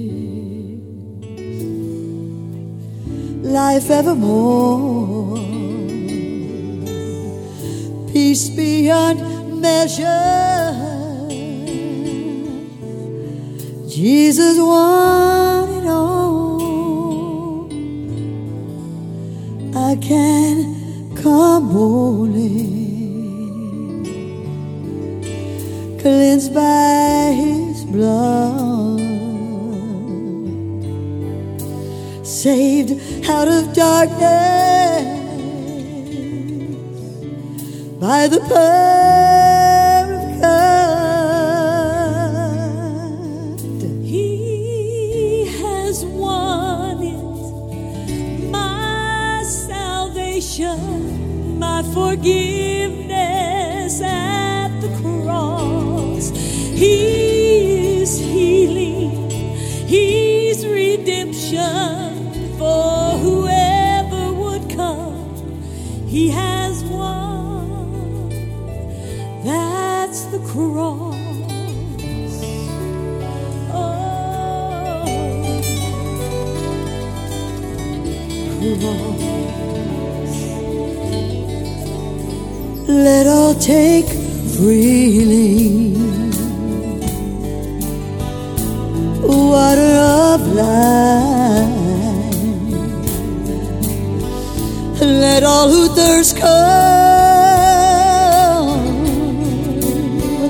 worship Jesus Christ.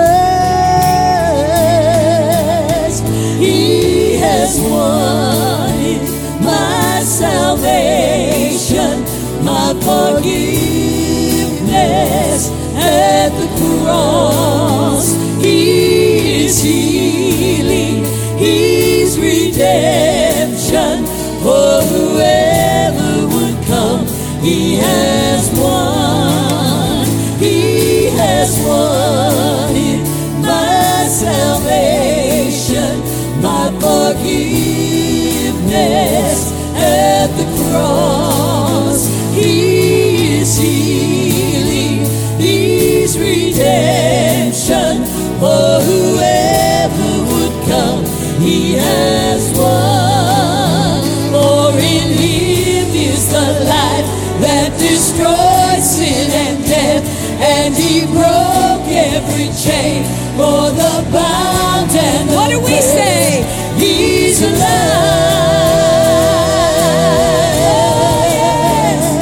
He's alive.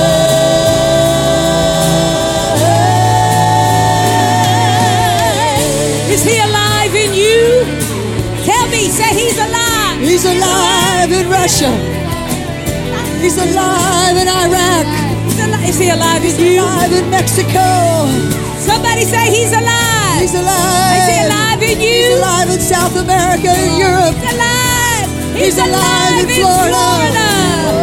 For in Him is the life that destroys sin and death, and He broke every chain for the bound. Everybody say He's alive. He's alive.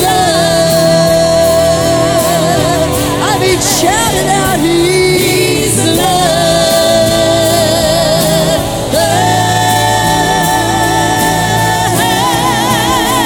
He has won it, my salvation, my forgiveness at the cross. He is healing, He's redemption for whoever would come. He has won, He has won it, my salvation, my forgiveness at the cross. He is healing, He's redemption for whoever would come. He has won, that's the cross. Oh, yeah, that's the cross. Ooh, that's the cross. Oh, that's the cross.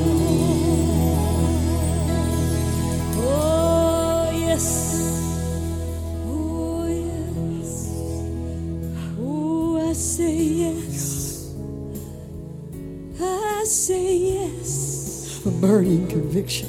Oh, I say yes, Lord. Oh, In every person here right now.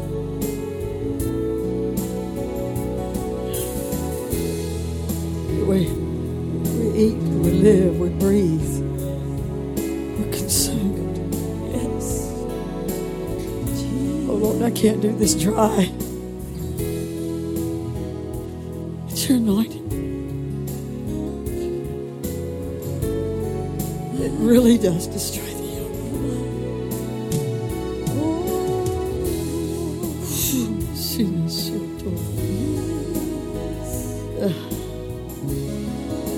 Whatever it is you need to pray about, go ahead and pray about it right now. Whatever it is you need to talk to him about, go ahead and do it right now. Just go ahead and do it right now. Oh, Jesus, we come before you. Oh, not our will, but your will be done. Whatever you say, God, I'll do it. Oh, Lord, we want to be the generation that declares Jesus is alive. We don't want to live for anyone or anything that would take our commitment away from you. We make our hearts open to you, oh Lord. We may be strong in certain things, but if we're weak in the things of God, we want to be changed. Oh Lord, your hand and your purpose on our hearts and on our lives. Oh, we cry out to you. We don't cry out to anyone but you, Lord. We thank you for working in us to do your purpose and your plan. You're at work in us, oh God. You said you were at work in us, and we believe you're at work in us. Oh, just pray in the Spirit for a minute. You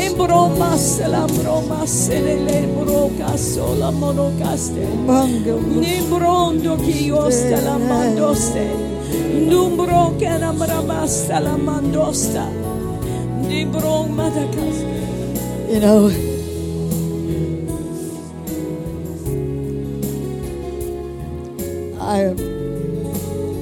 I am not proud of it, but I got messed up in the rock and roll business.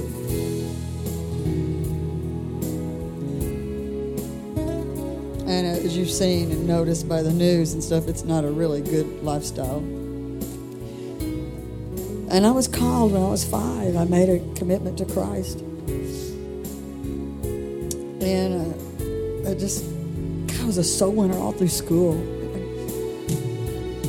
My first soul winning experience is I invited a whole row of second graders, first or second graders, to a revival one night, and they all got saved. Once you get a taste of that, nothing ever satisfies, really. And I got messed up, and I was, quite the drug addict. But I'll never forget this girl when we did drugs together, and I still talked about the Lord even then. I said, you guys, I know Jesus died on the cross for our sins, but I just don't know how to live for Him. Yeah, I got to work this thing out. I'll never forget one night we were at a party, and she came to the door, and I was pretty wiped out. And she looked at me, and there was this tears in her eyes and this look of desperation on her face, and she said, I need help. And I said, I can't do anything right now. I said, I am just wiped. And I just looked at her because I was about to pass out. And then the next day I got a call, and I don't share this much. In fact, I probably shared it maybe once in 37 years. She had hung herself. I was listening to that. I love that story about Borden. I love it. No reserve, no return, no regret. And I carried lots of regret. Not just about that, but I just...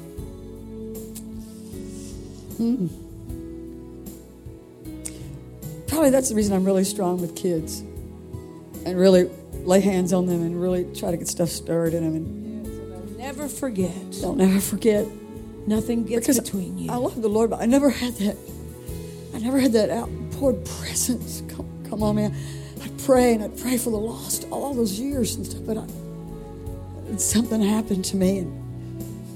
But even with that, you can struggle with things. And I want you to know, because you'll have friends that you'll see, and they might be struggling with things. They may not even let on. And they're going to need you to be able to speak into their lives. Yeah. And they might even be Christian friends. And I tell all our young people, I say, never, never, never, when you hear something about somebody, say, I can't believe they did that. Never say that. Because anybody can do anything when there's deception, even if you're a strong, spirit-filled Christian. And you're going to deal with kids that they're going to need to hear the truth. They're going to need to hear there's hope. They're going to need to hear about the beauty of forgiveness. They're going to need to hear about judgment too. You don't hear about judgment much. We got to be careful. Everything's grace. Well, yes, we know grace, but there is judgment too. And justice.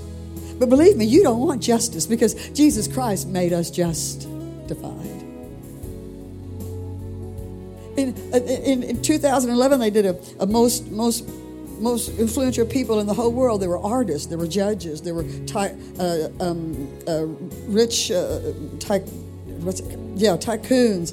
There were all kinds of different people. They only had one nun on there who ran a charity station. But there wasn't anybody on there that was talked about preaching the gospel. Preaching the greatest book ever written. No one. Somebody about street preaching, saying, you stand on the street and sometimes people you want to walk past them. I've seen people walk past them. Well, I don't. I just go and let them talk. I love it. I wish somebody would stand on a street corner. And they'll preach. You don't hear about the ones that are going to their school cafeterias and sitting with people and talking about Christ, or going swimming and around a pool talking to someone about Jesus, or going out to eat and asking your waitress if they know the Lord. Or since I've been here, I've already talked with four young people who know Christ. I said, hey, do you know Jesus? I was getting yogurt. I'd gotten this girl's almost in her face. I was kind of getting my yogurt, and I was there, and I went, oh, excuse me. I said, you have a comfort zone? She said, well, not really. I said, well, neither do I. I said, you must know Jesus, do you? Kids, there's all kinds of ways. And she said, she was kids, with 15 or so. She said, well, as a matter of fact, I do. I said, good. Let others know, or something like that. And she went back, and at first she was kind of taken back, but I could see, I said, that's the greatest thing in the world. You understand what I'm trying to? You understand what I'm trying to do? So what? So we come here and we get excited. Or we go to a conference and we get excited. It's about telling somebody we're not just preaching to church people. We're supposed to take it to the nations. We're supposed to take it to outside the church. You understand what I'm saying? Anybody in here? Am I just? Is it just me? Am I just over dramatic about this? Because you care so much about other people? The very country that we're trying to work with right now in Iran, in the 1980s,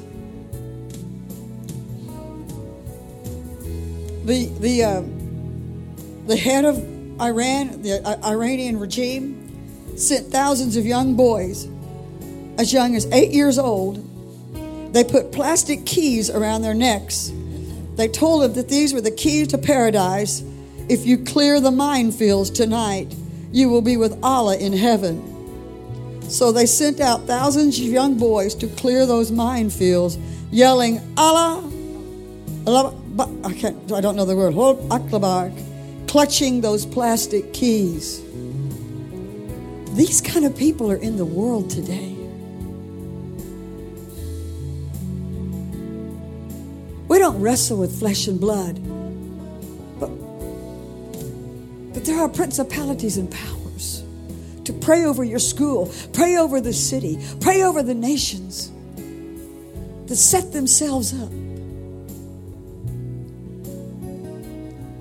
There's a work to be done. Billy Graham. Somebody in here could be a Billy Graham. I've been praying, Lord, raise up the evangelist.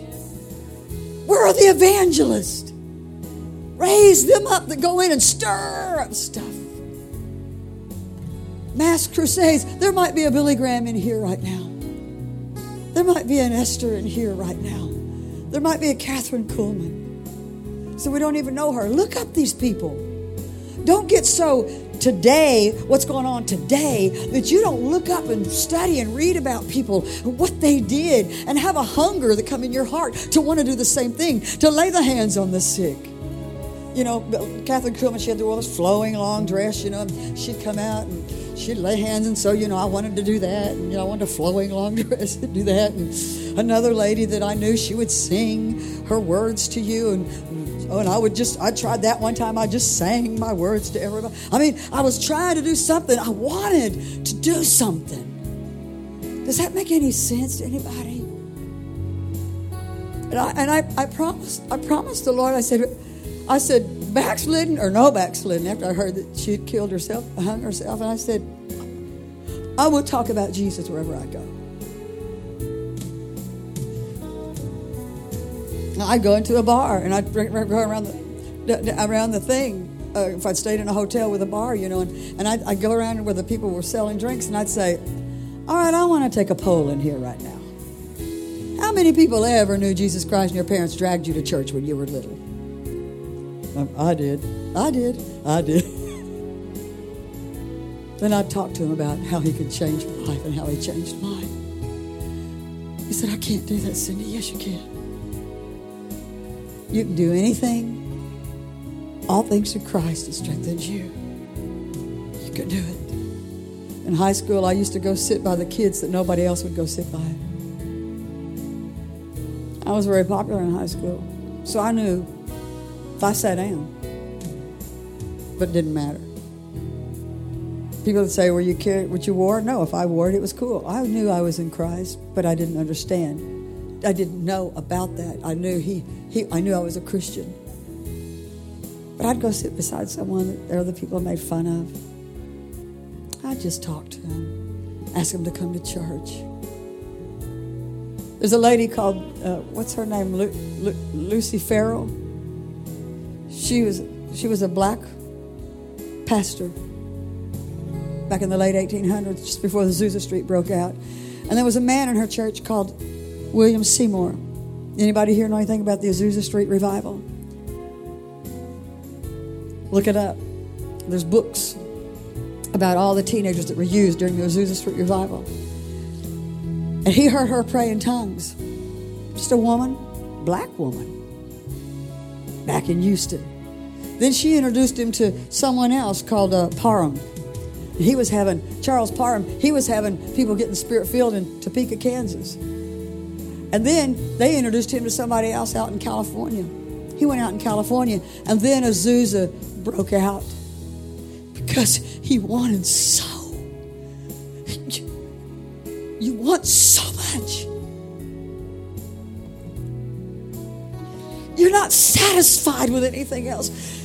You want so much for others to know him and for the move and the revival to saturate the land.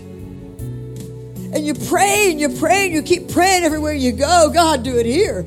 Do it here, God, do it here. And different churches start catching it. And different ones start getting on fire. And different ones start catching it. And it's just a spirit, and it just permeates throughout the whole church. And it permeates anybody who walks in the building, because you're just like bouncing off the walls, or else you're on your face weeping. I'm telling you, it's different. It's not like church is normal. It's just different.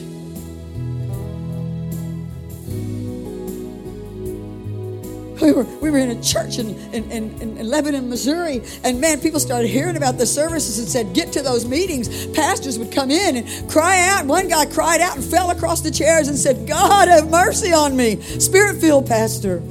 Kids would start running. One girl took a brace off her arm. Different ones were doing all different kinds of things. The glory just poured in, and I like it when things happen and I just step back.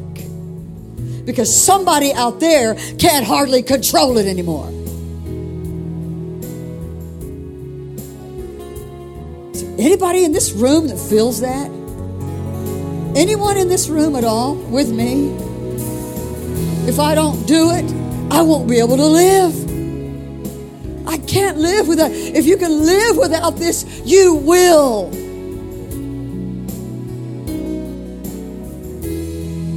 You know why some churches don't do more than they do? Because they're happy and satisfied where they're at. This is it. No, this isn't it. There's a anybody in here tonight, you feel called to the full-time ministry? Come down here right now. Anybody like that? You feel called to the full-time ministry?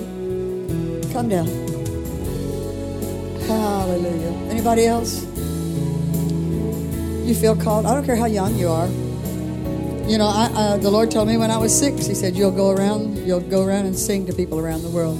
Anybody else? You feel called to the full-time ministry? You say, what does that mean, Steve? That means that you want to give your life. You'll be a missionary, or, you know, you want to be a pastor one day, or you want to work in the church full-time, or you want to be an evangelist. You just want to say, Lord, I feel called to, go to another place, go to another nation, like the Cools did eventually. Let me ask you this. You know. How many of you are willing to say yes to full-time ministry? Maybe right now you don't know, but your heart is open to say yes to full-time ministry. You need to come down here. Come on down. Come on down. So I'm willing to do. You don't know, but your heart is willing and open. And you're saying, yes, Lord, I'm open to be in full-time ministry. And you know that's something that you've laid on the altar. If there's too many people, guys, we can, however you want to take them, line them up down there, or whatever you need to do. Billy Graham. Everybody's heard of Billy Graham in here? Has everybody heard of Billy Graham? He felt like such a loser because he was dating this girl, and she said, well, I just have to break up with you because you're just not spiritual enough for me. And he went out and cried in this golf course, and some preacher friends came and found him and said, what are you doing? He said, I'm going to serve God. He said, I don't care if I have a girl or not. He said, I'll just do my best. Here, Billy Graham, you're not spiritual enough for me. Don't you know she's sorry she said that after? Obviously wasn't the one for her. No, she wasn't the one for him. Yeah, that's what I meant. Yeah, she wasn't the one for him. Kate shepherded one of the Salvation girls. Salvation Army. She was Salvation Army girls back in England, 1891. She was 17 years old, girls. She gave her heart to Christ, and she said, I want to do what I can do. And she'd start talking about Jesus. She'd close her eyes. The whole time she'd preach, she'd just close her eyes. Oh, God, I know these people need you. Oh, Lord, I know they need you. They're miserable without you, Lord. Just show them how much you care, Lord. I know they need you. They said the altars would flood. They couldn't hold the building. The buildings couldn't hold the people. 17 years old, she had to move her meetings to the sides of the mountains. The thousands and thousands would come. And every time they'd come, she'd say, oh, Lord, you know they're miserable without you. They need you, Jesus. She was one of the most well-known revivalists back in the day of Salvation Army in that era. She began, she did it for 10 years. She had several offers of marriage, and she turned them down because she knew God had told her to do this. I'm telling you, you can do anything. She didn't even preach. You know, sometimes I hear Lois teach, and I think, yeah, can I do that? But I don't have to, because she does. But she didn't even preach. She would just stand there. Oh, God, you know they need you. You know they need you, God. You know they need you. She just closed her eyes the whole time on the altar. I want you to understand, and out there, you don't have to know everything. Listen, just do something with what you do. The reason I ask you if you were open, if you knew your heart was open to full-time ministry, because I want to tell you something. I did not have an idea, oh, I'm going to be in full-time ministry. I got born again when I was 9. I didn't have any idea I was going to be in full-time ministry. Now, 37 years later, I guess I am in full-time ministry. But I want to tell you how it happened. One decision at a time. I said yes to Rhema Bible Training Center. I said yes. And it put in me something that was actually, God will put in you what you need to be what He wants you to be. And you may not understand what's happening at the time. In fact, most of the time you don't. But if you'll just say yes to what you know God wants you to do, if that's where He's taking you, you'll know it. And you'll walk into it one step at a time. Now, some people, like Cindy when she was 5, I didn't have anything when I was 5. But when I was older, I said yes to God, what I knew to do. And I didn't even know what it meant to do that. You don't have to comprehend what God's doing. You just have to say yes to what He's asking you to do. And I know Cindy's going to pray for you. This is the anointing. The anointing. I depend on the anointing because I can't do anything dry. I depend on His presence. But I don't. If I don't feel it, I'll still step out and do something. You understand what I'm saying? But I love it. I love it because 10 times more people will get saved. 10 times more people will get healed. There'll be words of wisdom and words of knowledge. People's lives will be changed forever. When sometimes I've laid hands on kids and they've grown up and they'll go out and they'll tell me, oh, I did this, I did that. I'm a pastor now, or I married and now I'm one boy. I laid hands on him, he was 7. He got spirit filled and we were at a meeting, was getting ready to go to France and do some work, and it was a big conference in Paris. And we needed a lot of money and we were getting ready to go pretty quick. And this guy walks up to me and he's got on this jacket. He looks, actually looked like a farmer. And he said, "You don't recognize me, He do you?" was a farmer. That's what I'm going to tell him. Hello, thank you. And so, He looked like a farmer. And so, he said, "You don't remember me, do you?" And I said, "No." He said, "You came to our school and you preached to our kids, and there were only 15 kids out in the middle of a desert, but you said yes." You understand how God works? There were 15 kids in the middle of a desert in a little school, and you said, "Yes, we'll minister to your school." Laid hands on all of them. They all got spirit-filled. This happens all the time. He got Use your spirit-filled. faith. Use your faith. He got spirit-filled. He was walking out of the room with his dad. Dad said, "You're praying in tongues." And he said, "No, I didn't know I was praying in tongues." He was 7. But I told him, I said something about, "These be the hands of a very, very wealthy man." He said, "Everybody got a word that night." He said, "Nobody prayed it. Nobody spoke it. Nobody believed it." He said, "I took it." He said, "I took it. I prayed over it. I took it. I prayed over it." He said, "Today I'm the wealthiest cotton farmer in all of Pinal County in South Arizona." He said, He wasn't only the wealthiest, he's the youngest. the youngest. And then he asked us, You know what he said, "How much do you need?" And I said, "Well, I don't want to scare you." He said, "You can't scare me." I can scare some people. And it was a big amount. And I told him, he said, "I'll write you a check tonight. The rest will come later. You'll have it before you leave." You said, what was that about? That was about a mission from God that we said yes to. That a young 7-year-old boy that we said yes to 20-something years before, 25 years before, Are you getting had it? a part to play in. Do you understand? And listen, because we started going into France in 1989 and we heard the news that's going on over there, we know now, we've been working there for years, there is a strong band of believers who know how to pray in that nation today. Anybody We weren't the else only need to come ones, to the but I'm altar? just saying, do you understand how this works?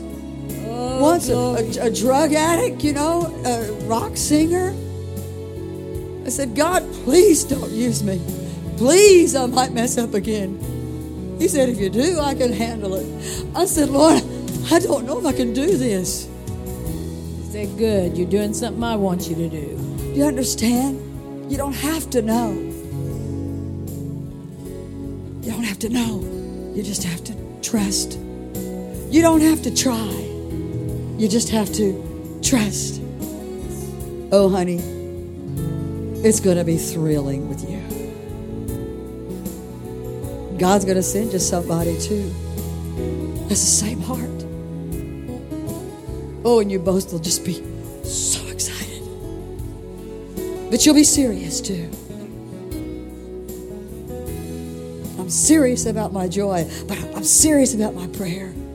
Serious about reading, serious about talking to others for Christ, serious about going into all the world and proclaiming the gospel. The world needs hope, it needs joy. The world needs to know our voices are the strongest things, and sometimes we clam up. That's like he just wants us to shut up. Don't say anything. Listen, you've got to. You say, well, but you're just like that. That's what you do. No, I'm not like that. I'm always thinking of ways I can talk to people or what I can say or what I can do. The girl who took my money for the yogurt, I said something and she said, oh, yeah, I couldn't live without him. And I said, yes. She said, oh, yeah, I couldn't live without him. I said, yes. Then I talked to somebody else and I said, talk to them. They were outside the yogurt place and they didn't kind of respond the same way. But I knew I'd gotten some seeds out. The glory and the gifts of the Spirit. I prayed for the Lord to stretch forth His hand to heal and cure before signs and wonders. Before we pray, before we minister, I pray for the Holy Spirit to fall on all who hear the words. I pray for people's hearts to be turned. I pray that they'll be affected and that they'll never be the same, even if they don't act like it. Something will take a hold and they'll be pulled into it. One teenager wrote me about a year later. He said, I didn't like you. This is a very large church. He was sitting on the back. He said, I didn't like you. He said, I thought you were just too much. And he said, this is my first offering from my first job. He said, thank you so much for praying for me and not paying attention to the way I was acting. But see, I loved him. Jesus has compassion. He just looks at someone and has compassion. Don't ever get cold. Don't ever get hard. He just looks at the people. He had compassion on the lady whose son was dead. He goes over and he touches the coffin. The son rises up and starts to speak. You said, have you ever seen any miracles? Oh, lots. Well, will you stop praying if you don't see any more? No, are you kidding me? Lots of miracles. One little boy at one of our services a year ago, he had operations where he couldn't hardly talk. And I was just laying hands, and I laid hands. He was like 3 or 4, and I was laying hands on him. All of a sudden, he started yelling, fire, fire, fire. He went to his dad. He said, my mouth is on fire. I'm going to preach. I'm going to preach. You understand? You understand? He was going to preach. He was born with a deformed palate. He didn't have the ability to speak. A 6-year-old. I gave her the mic and she stood up in front of the congregation. Huge congregation. She stood up there and she said, I'm going to go to the Philippines and preach. You understand? I want to get a hook inside of you where never again you'll look at people the same. Never again will you think about yourself. Never again will you think lackadaisical about living in this life and living in this world that's so messed up, so confused, and you've got the answer. Never again will you keep silent when you need to speak up. Never again will you be lackadaisical about praying. And when the Holy Ghost, even sometimes I'll start praying and don't even feel a thing. By the time I get through, I'm just shaking. I'm in His presence. Glory to God. God, you said ask for the rain. We pray for all our pastors. We pray for all our partners. We pray for people all around the world. We've been praying this way for 37 years. Never again will you ever be cold and callous. Never again will you be embarrassed to open your mouth for Christ. Never again. Whew. Never again when there's a song and your pastor takes off or your youth leader takes off or your ministry of music leader takes off, will you just sit in your chair, but you'll go, hey man, I'll never let them run by themselves again, ever. You getting my drift? God's moving. I want Him to move in me. Move in me.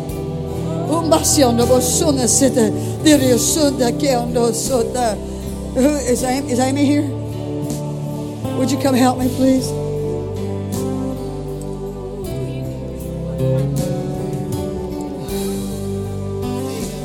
Hallelujah. I want you to hold my mic and follow me. And I'll start down there.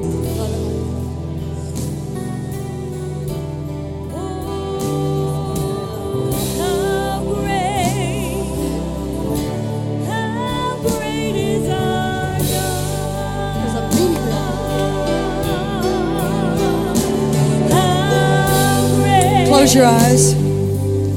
Just close your eyes. And whether something happens tonight or later on, one little boy was 11, not too long ago, and I prayed for him. He went home and shook for 3 hours. Then I had someone else tell me that didn't hit him till later, and boom, all of a sudden they realized they're laying in bed and they went, this is what she was talking about. This is what she was talking about. Your presence, Lord. I don't want you praying when I lay hands on you. I don't want you thinking about that. I just want you to receive. Ushers, look alive.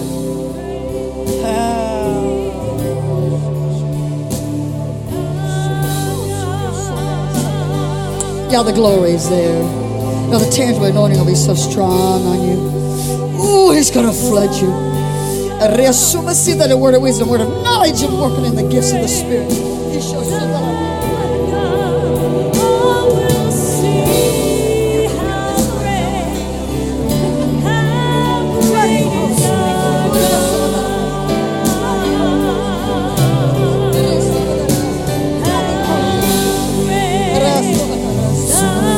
Burn in him, Holy Ghost. You'll never get away from it. Land on him so strong that he goes, God, what is this? What is this? What is this? God, I'll do it. I'll do it, God. I'll do it, God. I'll do it. And don't get distracted. That's what the work of devil is all about. Distractions, don't do it. Burn in him, Holy Ghost. Flood these kids, God. Flood them, flood them. I mean, stay there until you know he has. Move.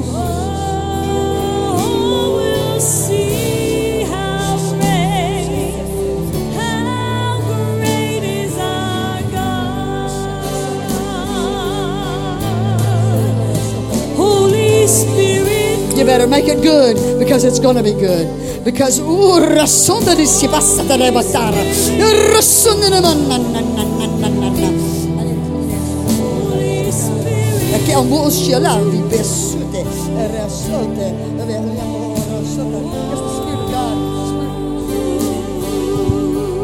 of God will touch your lips like he's touching everybody tonight.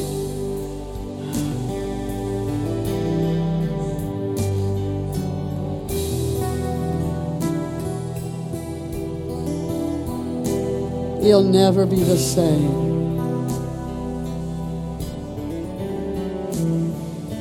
Jeremiah, the weeping prophet, also had a fire. But he said, if you don't weep for your sins, I will. Somebody's got to. Oh, many times I said, God, forgive this nation for what we've done. Send the labor. Send the labor. Let it rain. Let your heart be so moved. Oh, not just him, but everybody in this room. Some people said, oh, no. And so if somebody went, oh, no. Don't pay attention. The glory's falling on you now. Oh, razón. You can have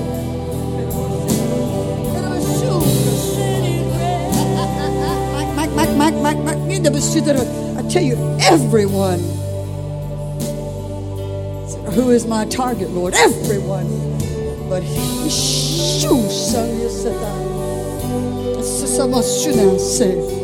the apple doesn't fall far from the tree.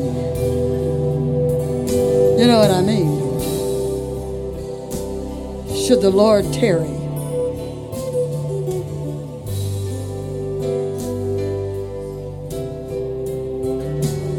God, I had a strange word. I don't even know what this means. I don't think I know. It'll all be yours to do as you please. Anoint.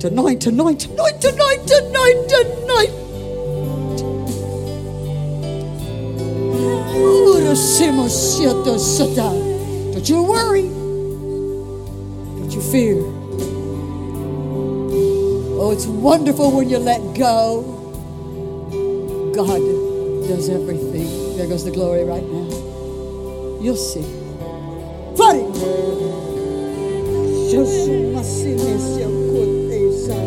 You're going to be very happy with the outcome. Oh, Rasuma Nasina. There goes the glory right now. It's coming up your legs right now. Yeah, hallelujah. Stay on the floor as long as you can. What I want you to do, I want you to stay there till you know something has happened to you. Do you have an encounter?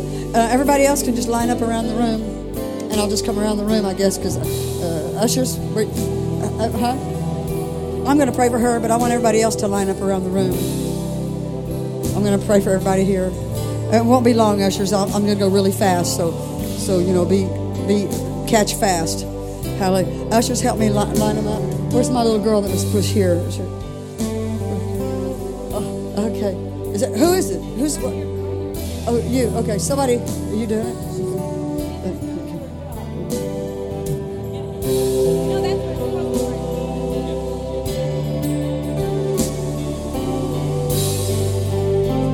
Okay. Is there more room down there? Okay. Is there more room down there, though? Okay. Can you go back down there? Run. You're going to run with the gospel anyway, so just run down there. Close your eyes. There goes the anointing right there. There he goes. He's falling right now.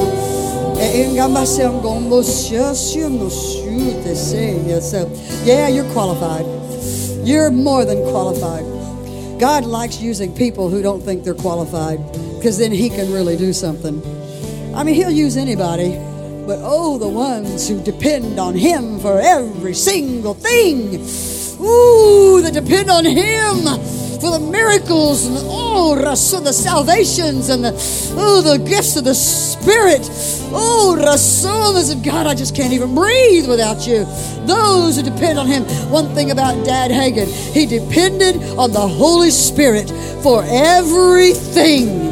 Yes, the Holy Spirit taught him the word, and he would walk out the word in wisdom, but he depended on him. And that's going to be the hallmark of your ministry.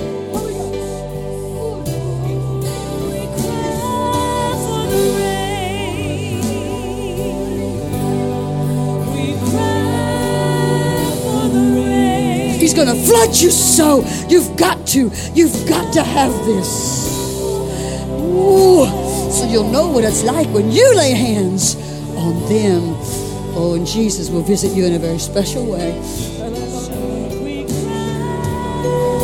It's not try, it's trust.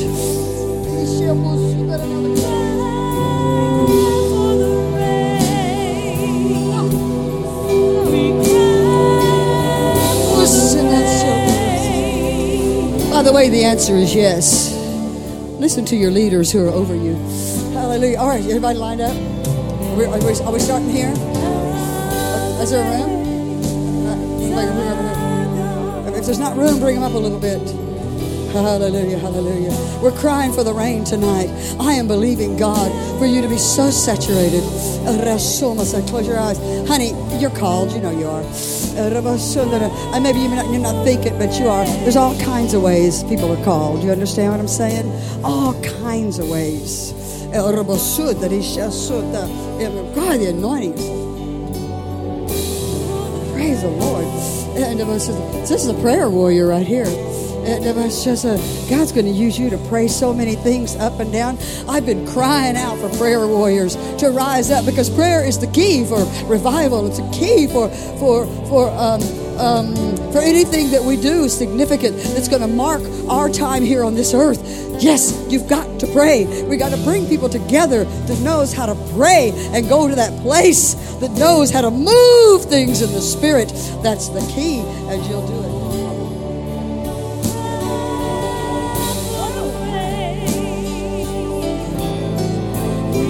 I don't know if she had it more than me. One of us had it. I think it was her. Hallelujah.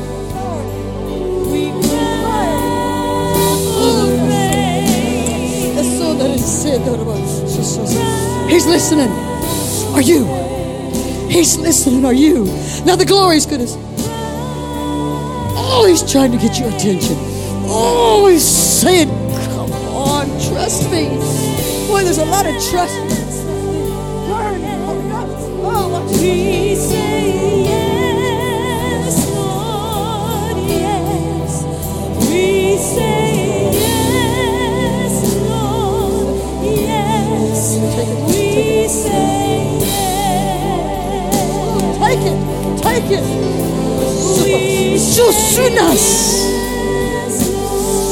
Take it. Let him take your breath away. Sometimes the Lord just takes my breath away. Oh, sometimes, he's so strong.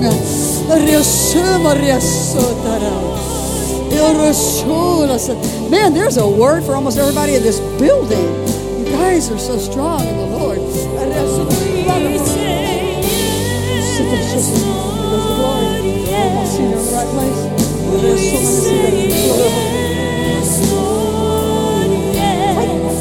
We say yes, Lord, yes. We say yes. Glory, glory, glory, glory, glory, glory, glory. Glory. Glory. Sometimes the subtleness can be the strongest.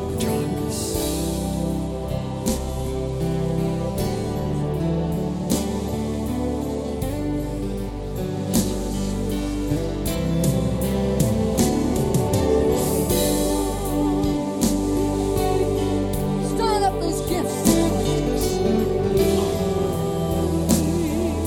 Fire of God.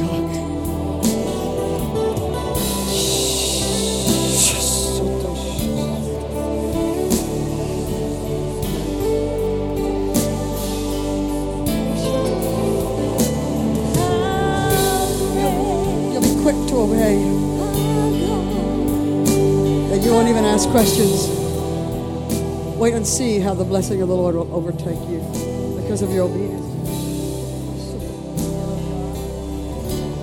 You love Jesus with all your heart. You'll do whatever he says. And why do you move down there in that line when that's where that first light? Close your eyes. The glory is going to come on. Full. Jealous.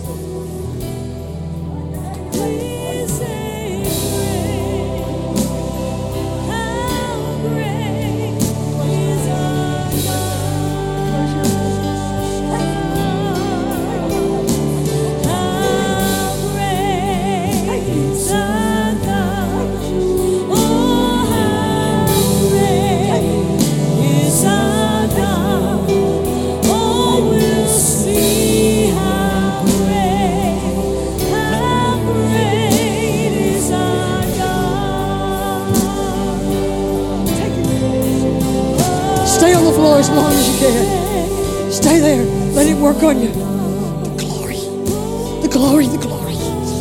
The glory. The glory. A separation. A separation. A separation night. That's what this is. That's what this meeting's all about. A stronger call. You know Jesus? Oh, somebody bring me.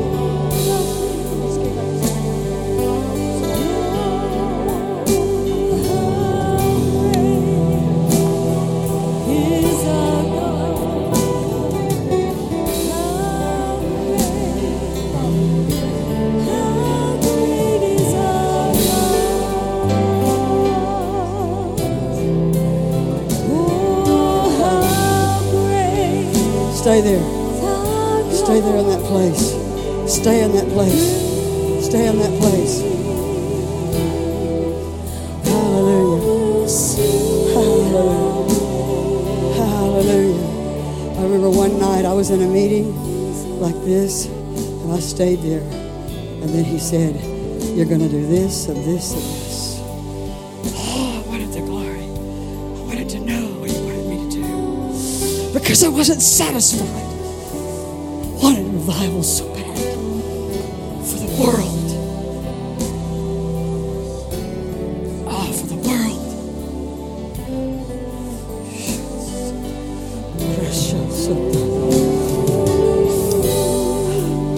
And there's a gifting on us, and it seemed like every nation we would go into, things would just start stirring up in that nation. Pastors would say it was like fire would go through in different places. I said, oh God, that's your anointing. That's your gift. And usually the thing you're the strongestly anointed for is the thing you'll be challenged the most for. Let's close your eyes. Don't pray. Don't pray. Don't pray. Yeah, you're doing what you know to do. Oh, it's not small either. It's huge. It's very, very big. If you could only see. Sometimes when I share my stories, I don't want people to think, well, that's just too far. No, that's normal. Just listen to him. It's normal Christian life. Listening is what we do most of the time. Pray. Listen. Pray. Listen. Be full of that. So geared up.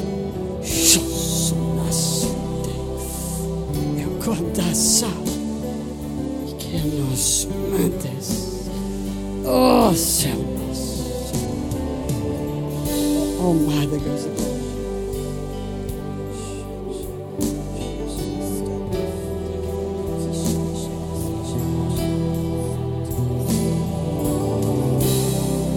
You're serious. You're very serious.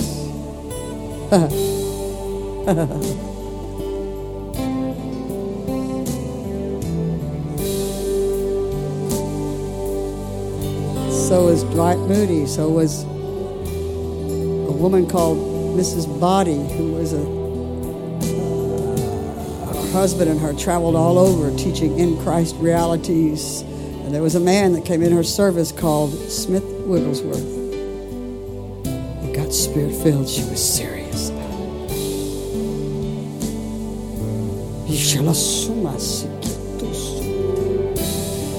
It is serious.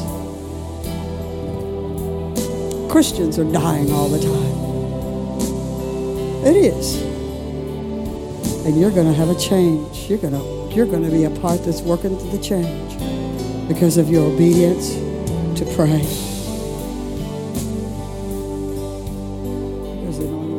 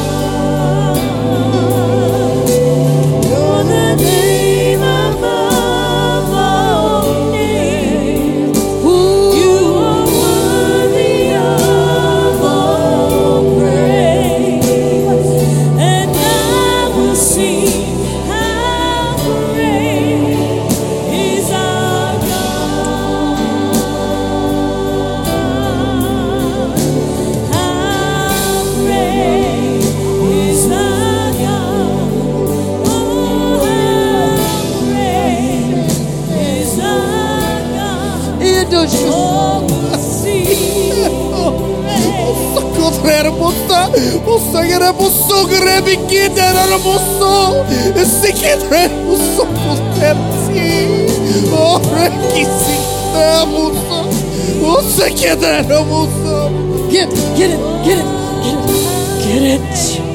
Oh, lay hands. Speak the word.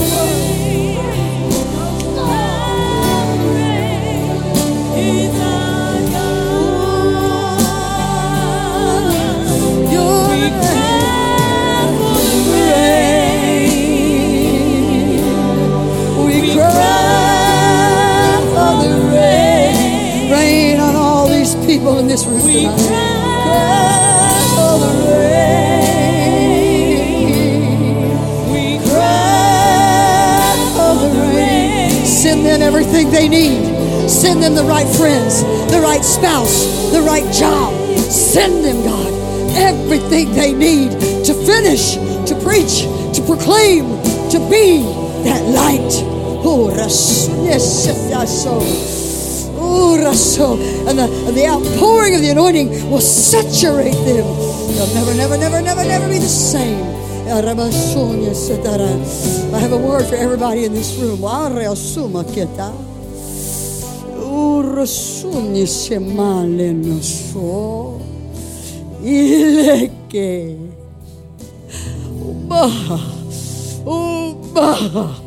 And don't begin to sue. And I shall know Lanama and Ambosota and as you do, and I make your Orosumasitis. So trust in the Lord that He can work in you, and yield yourself to His power, and watch what He will cause you to be able to do. Yield to Him in those things that seem so small and seem like they won't matter at all.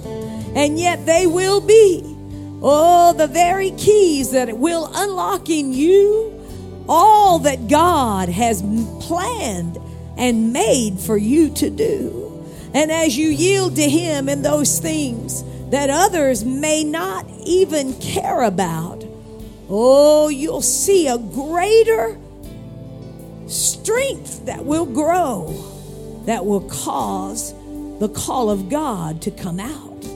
And as it does, and as you recognize this is the work of the Lord, don't look back and think, this is too much for me.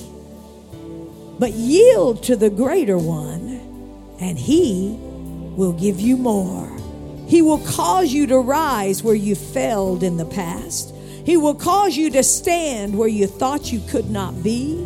He will make you able to say those things that He is doing. He will fill you up with glorious strength and ability. So trust in Him. And as you do, doors will open that you thought were closed for you. Hallelujah. Hallelujah. You see, if the Lord tarries, you're the future of this church.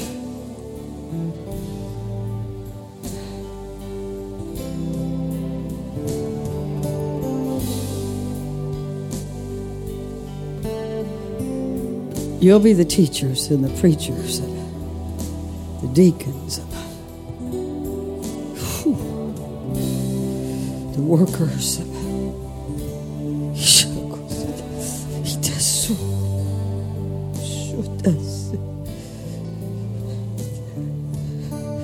The prayers, the givers.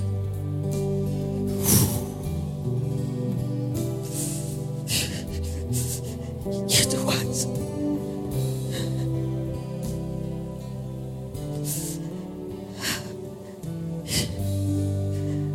God needs you. This community needs you. Your school needs you. Your families need you.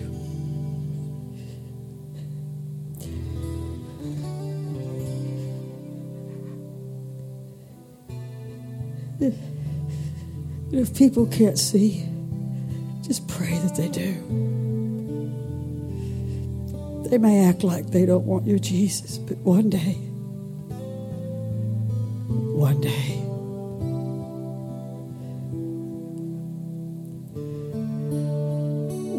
they'll say, I remember those people talking about you.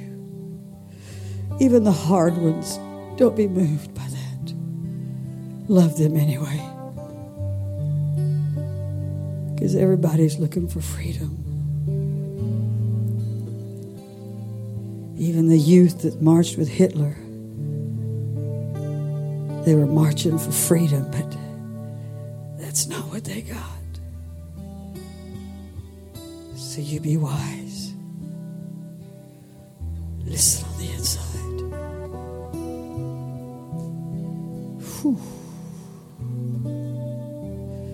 Oh.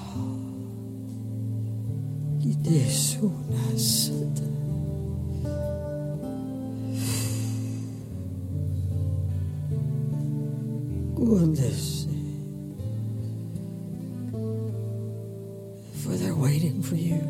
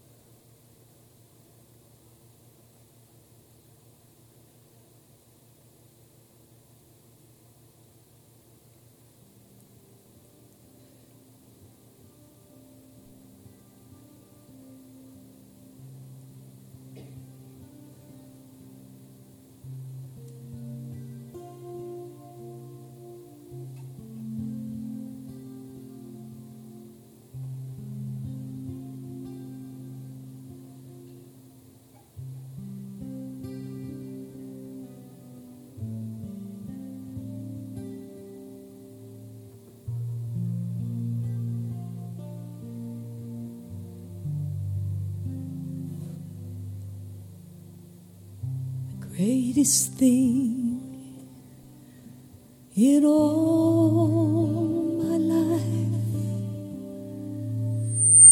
is serving you. The greatest thing in all my life is serving you. I want to serve you, Lord.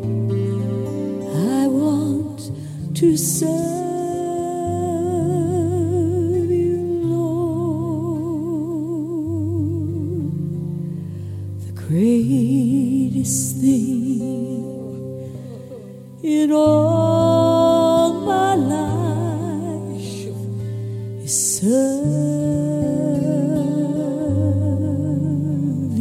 you. Let's sing it, it's knowing you.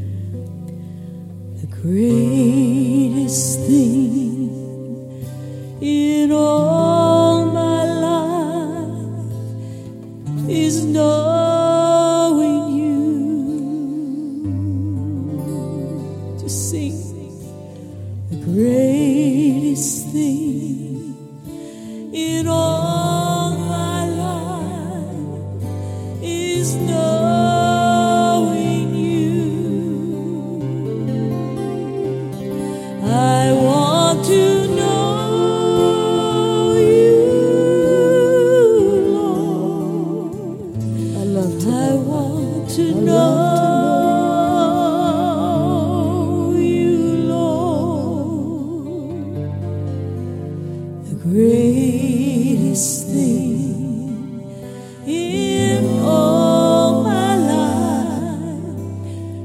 is knowing. I love to know you. I love to know you, Lord. I love to know you, Lord. The greatest thing in all my life is knowing you.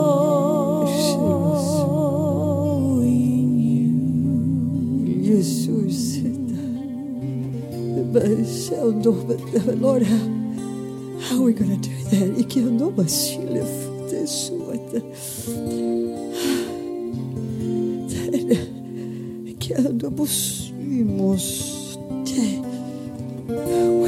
We will, Lord. We will, Lord.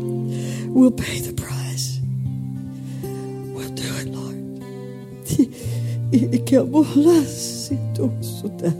Yes, yes, we were risk takers, Lord. We'll do it. We won't back off. We won't back. We won't back. Not unless you tell us to. Whatever you say. Whatever you say. Oh, for you are God. You are God of all those other gods. You're Lord of all those other lords. You're King of all those other kings.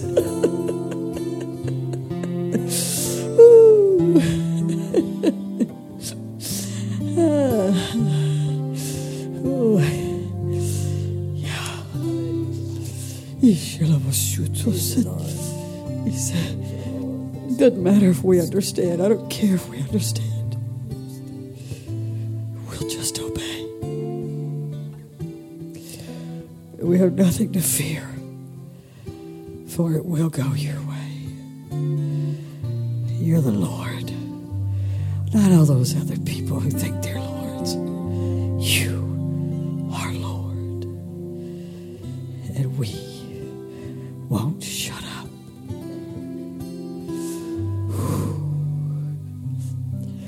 No one can shut us up. Put us in jail, we'll still not shut up. Yeah, show us that plan. Show us the plan. Show us the plan. Show them their plan. Their plan, Lord. He kept us. He says, oh, I know. They don't think so, Lord, but you'll handle it. They'll just trust you. You'll handle it. I know that, Lord. I know that. Just help them to know that. Confident yet loving.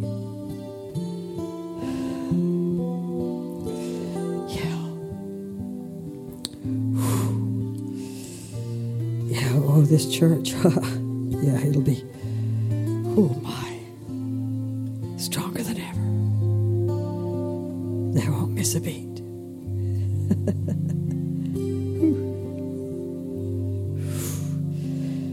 These kids are rising up. Ha ha, Mr. Devil. You don't want that to happen, but I've got news for you. It's going to happen anyway. Everybody in here filled with the Spirit with evidence of speaking in other tongues. If you're not, I want you to born again and filled with the Spirit. Born again, do you know Jesus Christ as your Savior? Have you ever asked Him into your heart? If you can't remember, I want you to come here real quick. If you can't remember, come in real quick.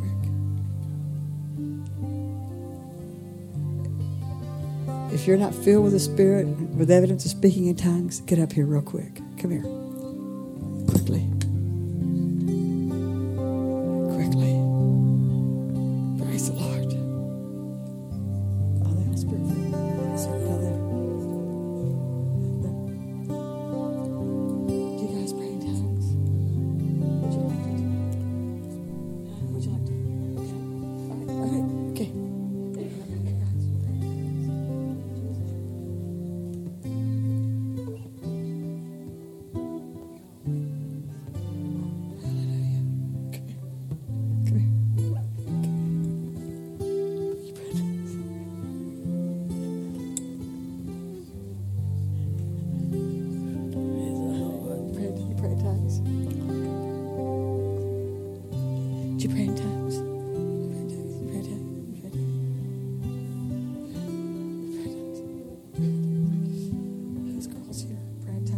these girls? Do they pray? Are they filled with the Spirit? How about you? Mr. Thumbs Up. Did you pray in tongues? Hallelujah. Jesus. You come to the church, or is this your first time, or what? It's my second time. Your second time. Do you guys go to church here? Okay, but somebody's invited you to come. You know, have you heard about praying in tongues? Been filled with the Spirit, praying in tongues? Huh? I prayed this Wednesday. You did? Oh, you prayed in tongues? Pastor prayed in tongues. Oh, you received? Okay, how about you? But you didn't. Okay, we'll pray. Just pray with him so we can pray together. Okay. All right. In the Bible, talk about they received the Holy Spirit and they began to magnify the Lord in terms. They didn't understand because it comes from their spirit. You understand? You're trying to figure it out. But you heard us speaking here tonight. That's from our spirit. It's your prayer language. You ready to pray right now? I'm gonna lay hands on you like they did in the Bible and just start praying. Okay? If you're able. Sometimes in services like this, I'm just out of it. But if you're able to pray in tongues, when I pray with him, pray with us. Hallelujah. Receive the Holy Ghost right now. Go to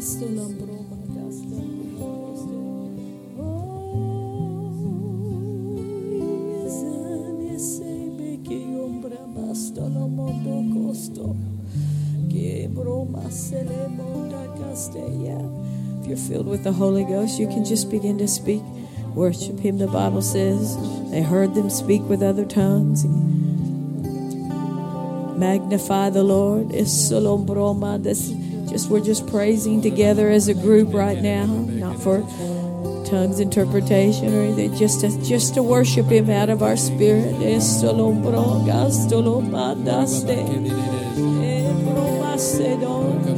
to help the environment.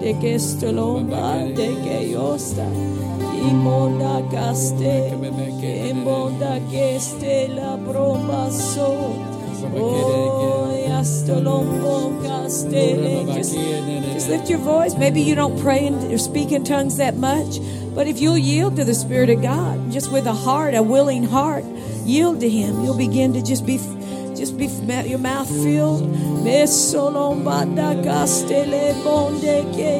Imonda castela mando caste, ibora costolo mandoste, era la mestela mando que, mendolombro mando castela mandaste. Oh, yes, oh. I need a couple of guys to come down here and pray in tongues with him. Hallelujah, hallelujah, hallelujah, hallelujah. Yeah. Couple here, yeah, surrender in tongues.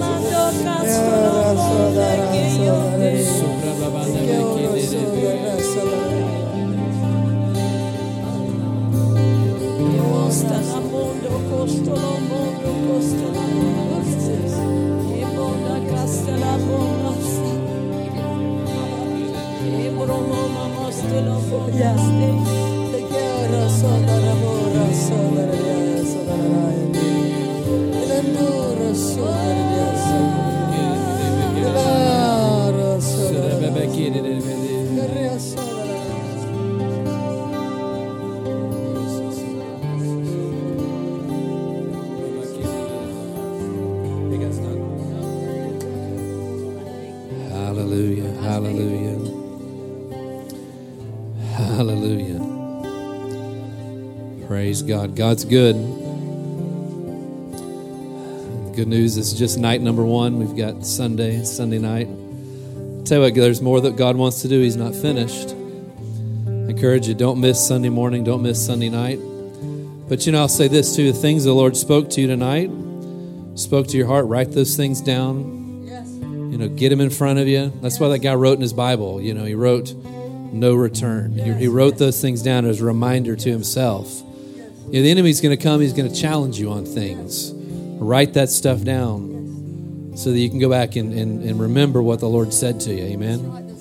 Write those things down. No return, no reserve, no regret. Write them down. They didn't get like a personal word. Write down what they heard as they were on the floor. Write down what they heard throughout the meeting. What What pierced your heart? What affected you? Because you're going to have to ask your questions. You have to ask yourself questions. What makes you cry? What makes you angry? What makes you love? Find out what things really move your heart. What makes me angry is the devil trying to work in people's lives. What makes me cry is when I think about the lost. Think about your emotions. What the things that touch you the most? Let them be the things of God. Write down some things. What you sensed, or if you didn't sense anything, so well, I didn't, God, but I want to. Write that down. Write down what you heard, because everybody in here heard something. In other words, just make it a way for God to be able to have an open heart toward God. Do you understand? Be responsive in what He's doing in your heart tonight. I love the Old Testament, but what really gives me a love for different things is the Gospels and the Book of Acts. And, you know, I read everything He did. I can do that too.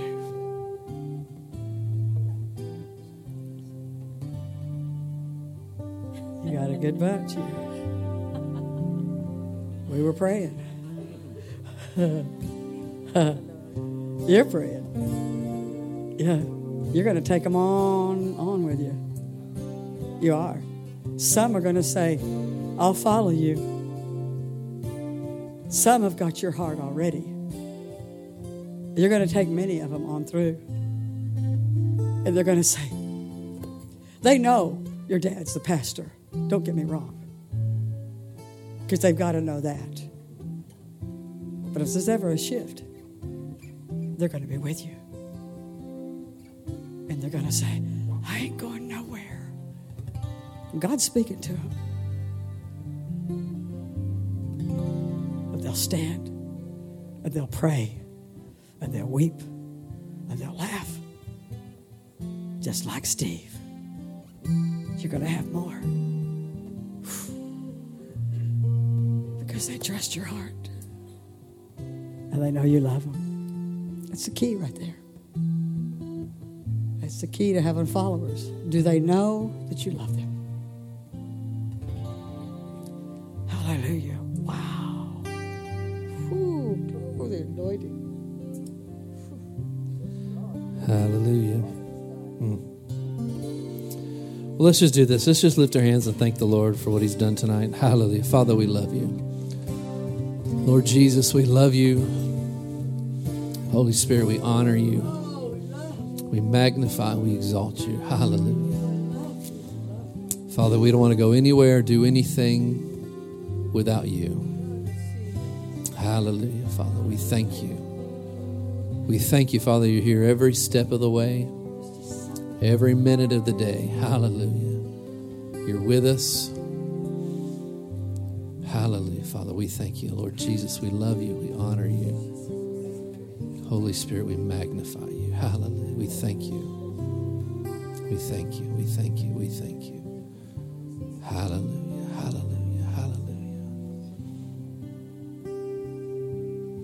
Hallelujah. Father, we love you.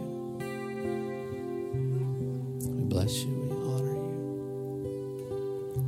Hallelujah. Thank you, Lord. Thank you, Lord. It's not through tonight. Come back Sunday morning, Sunday night. I believe we're going to hit some things. There's some things we're going somewhere. There's a place I'm just not satisfied. But I believe we'll hit it before we leave this church. So whatever you kids could do, get back. Something else is going on. I can't put my finger on it. Anybody feel that besides me? Hallelujah. Don't miss if you don't have to. We're here on business. And I know we'll hit it. Sometimes it's the first service, sometimes it's the second, but I know we'll hit it. So don't miss if you don't have to. If your parents just say, man, I got to go to church. Or if they freak out, just say, listen, you'd rather me go there than the bar. Hallelujah. There's something I can't quite, we just have to pray out. You kids, Praise God. Hope you guys realize you're vital to this church. You're vital to what God's doing here. You're vital. You're not just you're not observers. You are vital, intricate parts of what God's doing.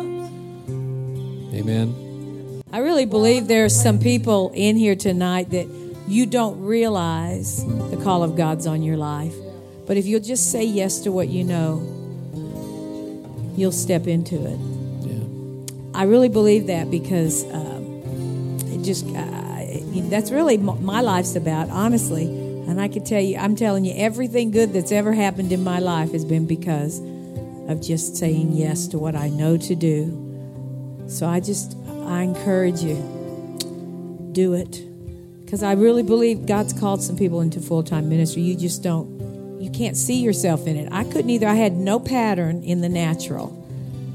No one in my family, I don't come from a family of preachers. You understand? You don't want to know what I come from a family of. I come from the family of the redeemed. That's what I come from. But God's hand's on you for good. And I'm telling you, your obedience to what you know is what's going to help, not just you, but your generation to know Jesus is alive. So God bless you. Sunday morning is going to be a really special time, Sunday night. Don't miss it. Just say yes to what you know to do, and you'll get where God's calling you. All right? Praise the Lord. And we've talked about one step at a time. Sunday morning's a step. Be here Sunday morning. Well, that's right. Amen. You don't have to sweat 5 years down the road. Just do what he tells you to do. Be here Sunday. Right? One step at a time, you'll get where you need to be. Amen. Amen. Praise God. We love you guys. If I could have somebody.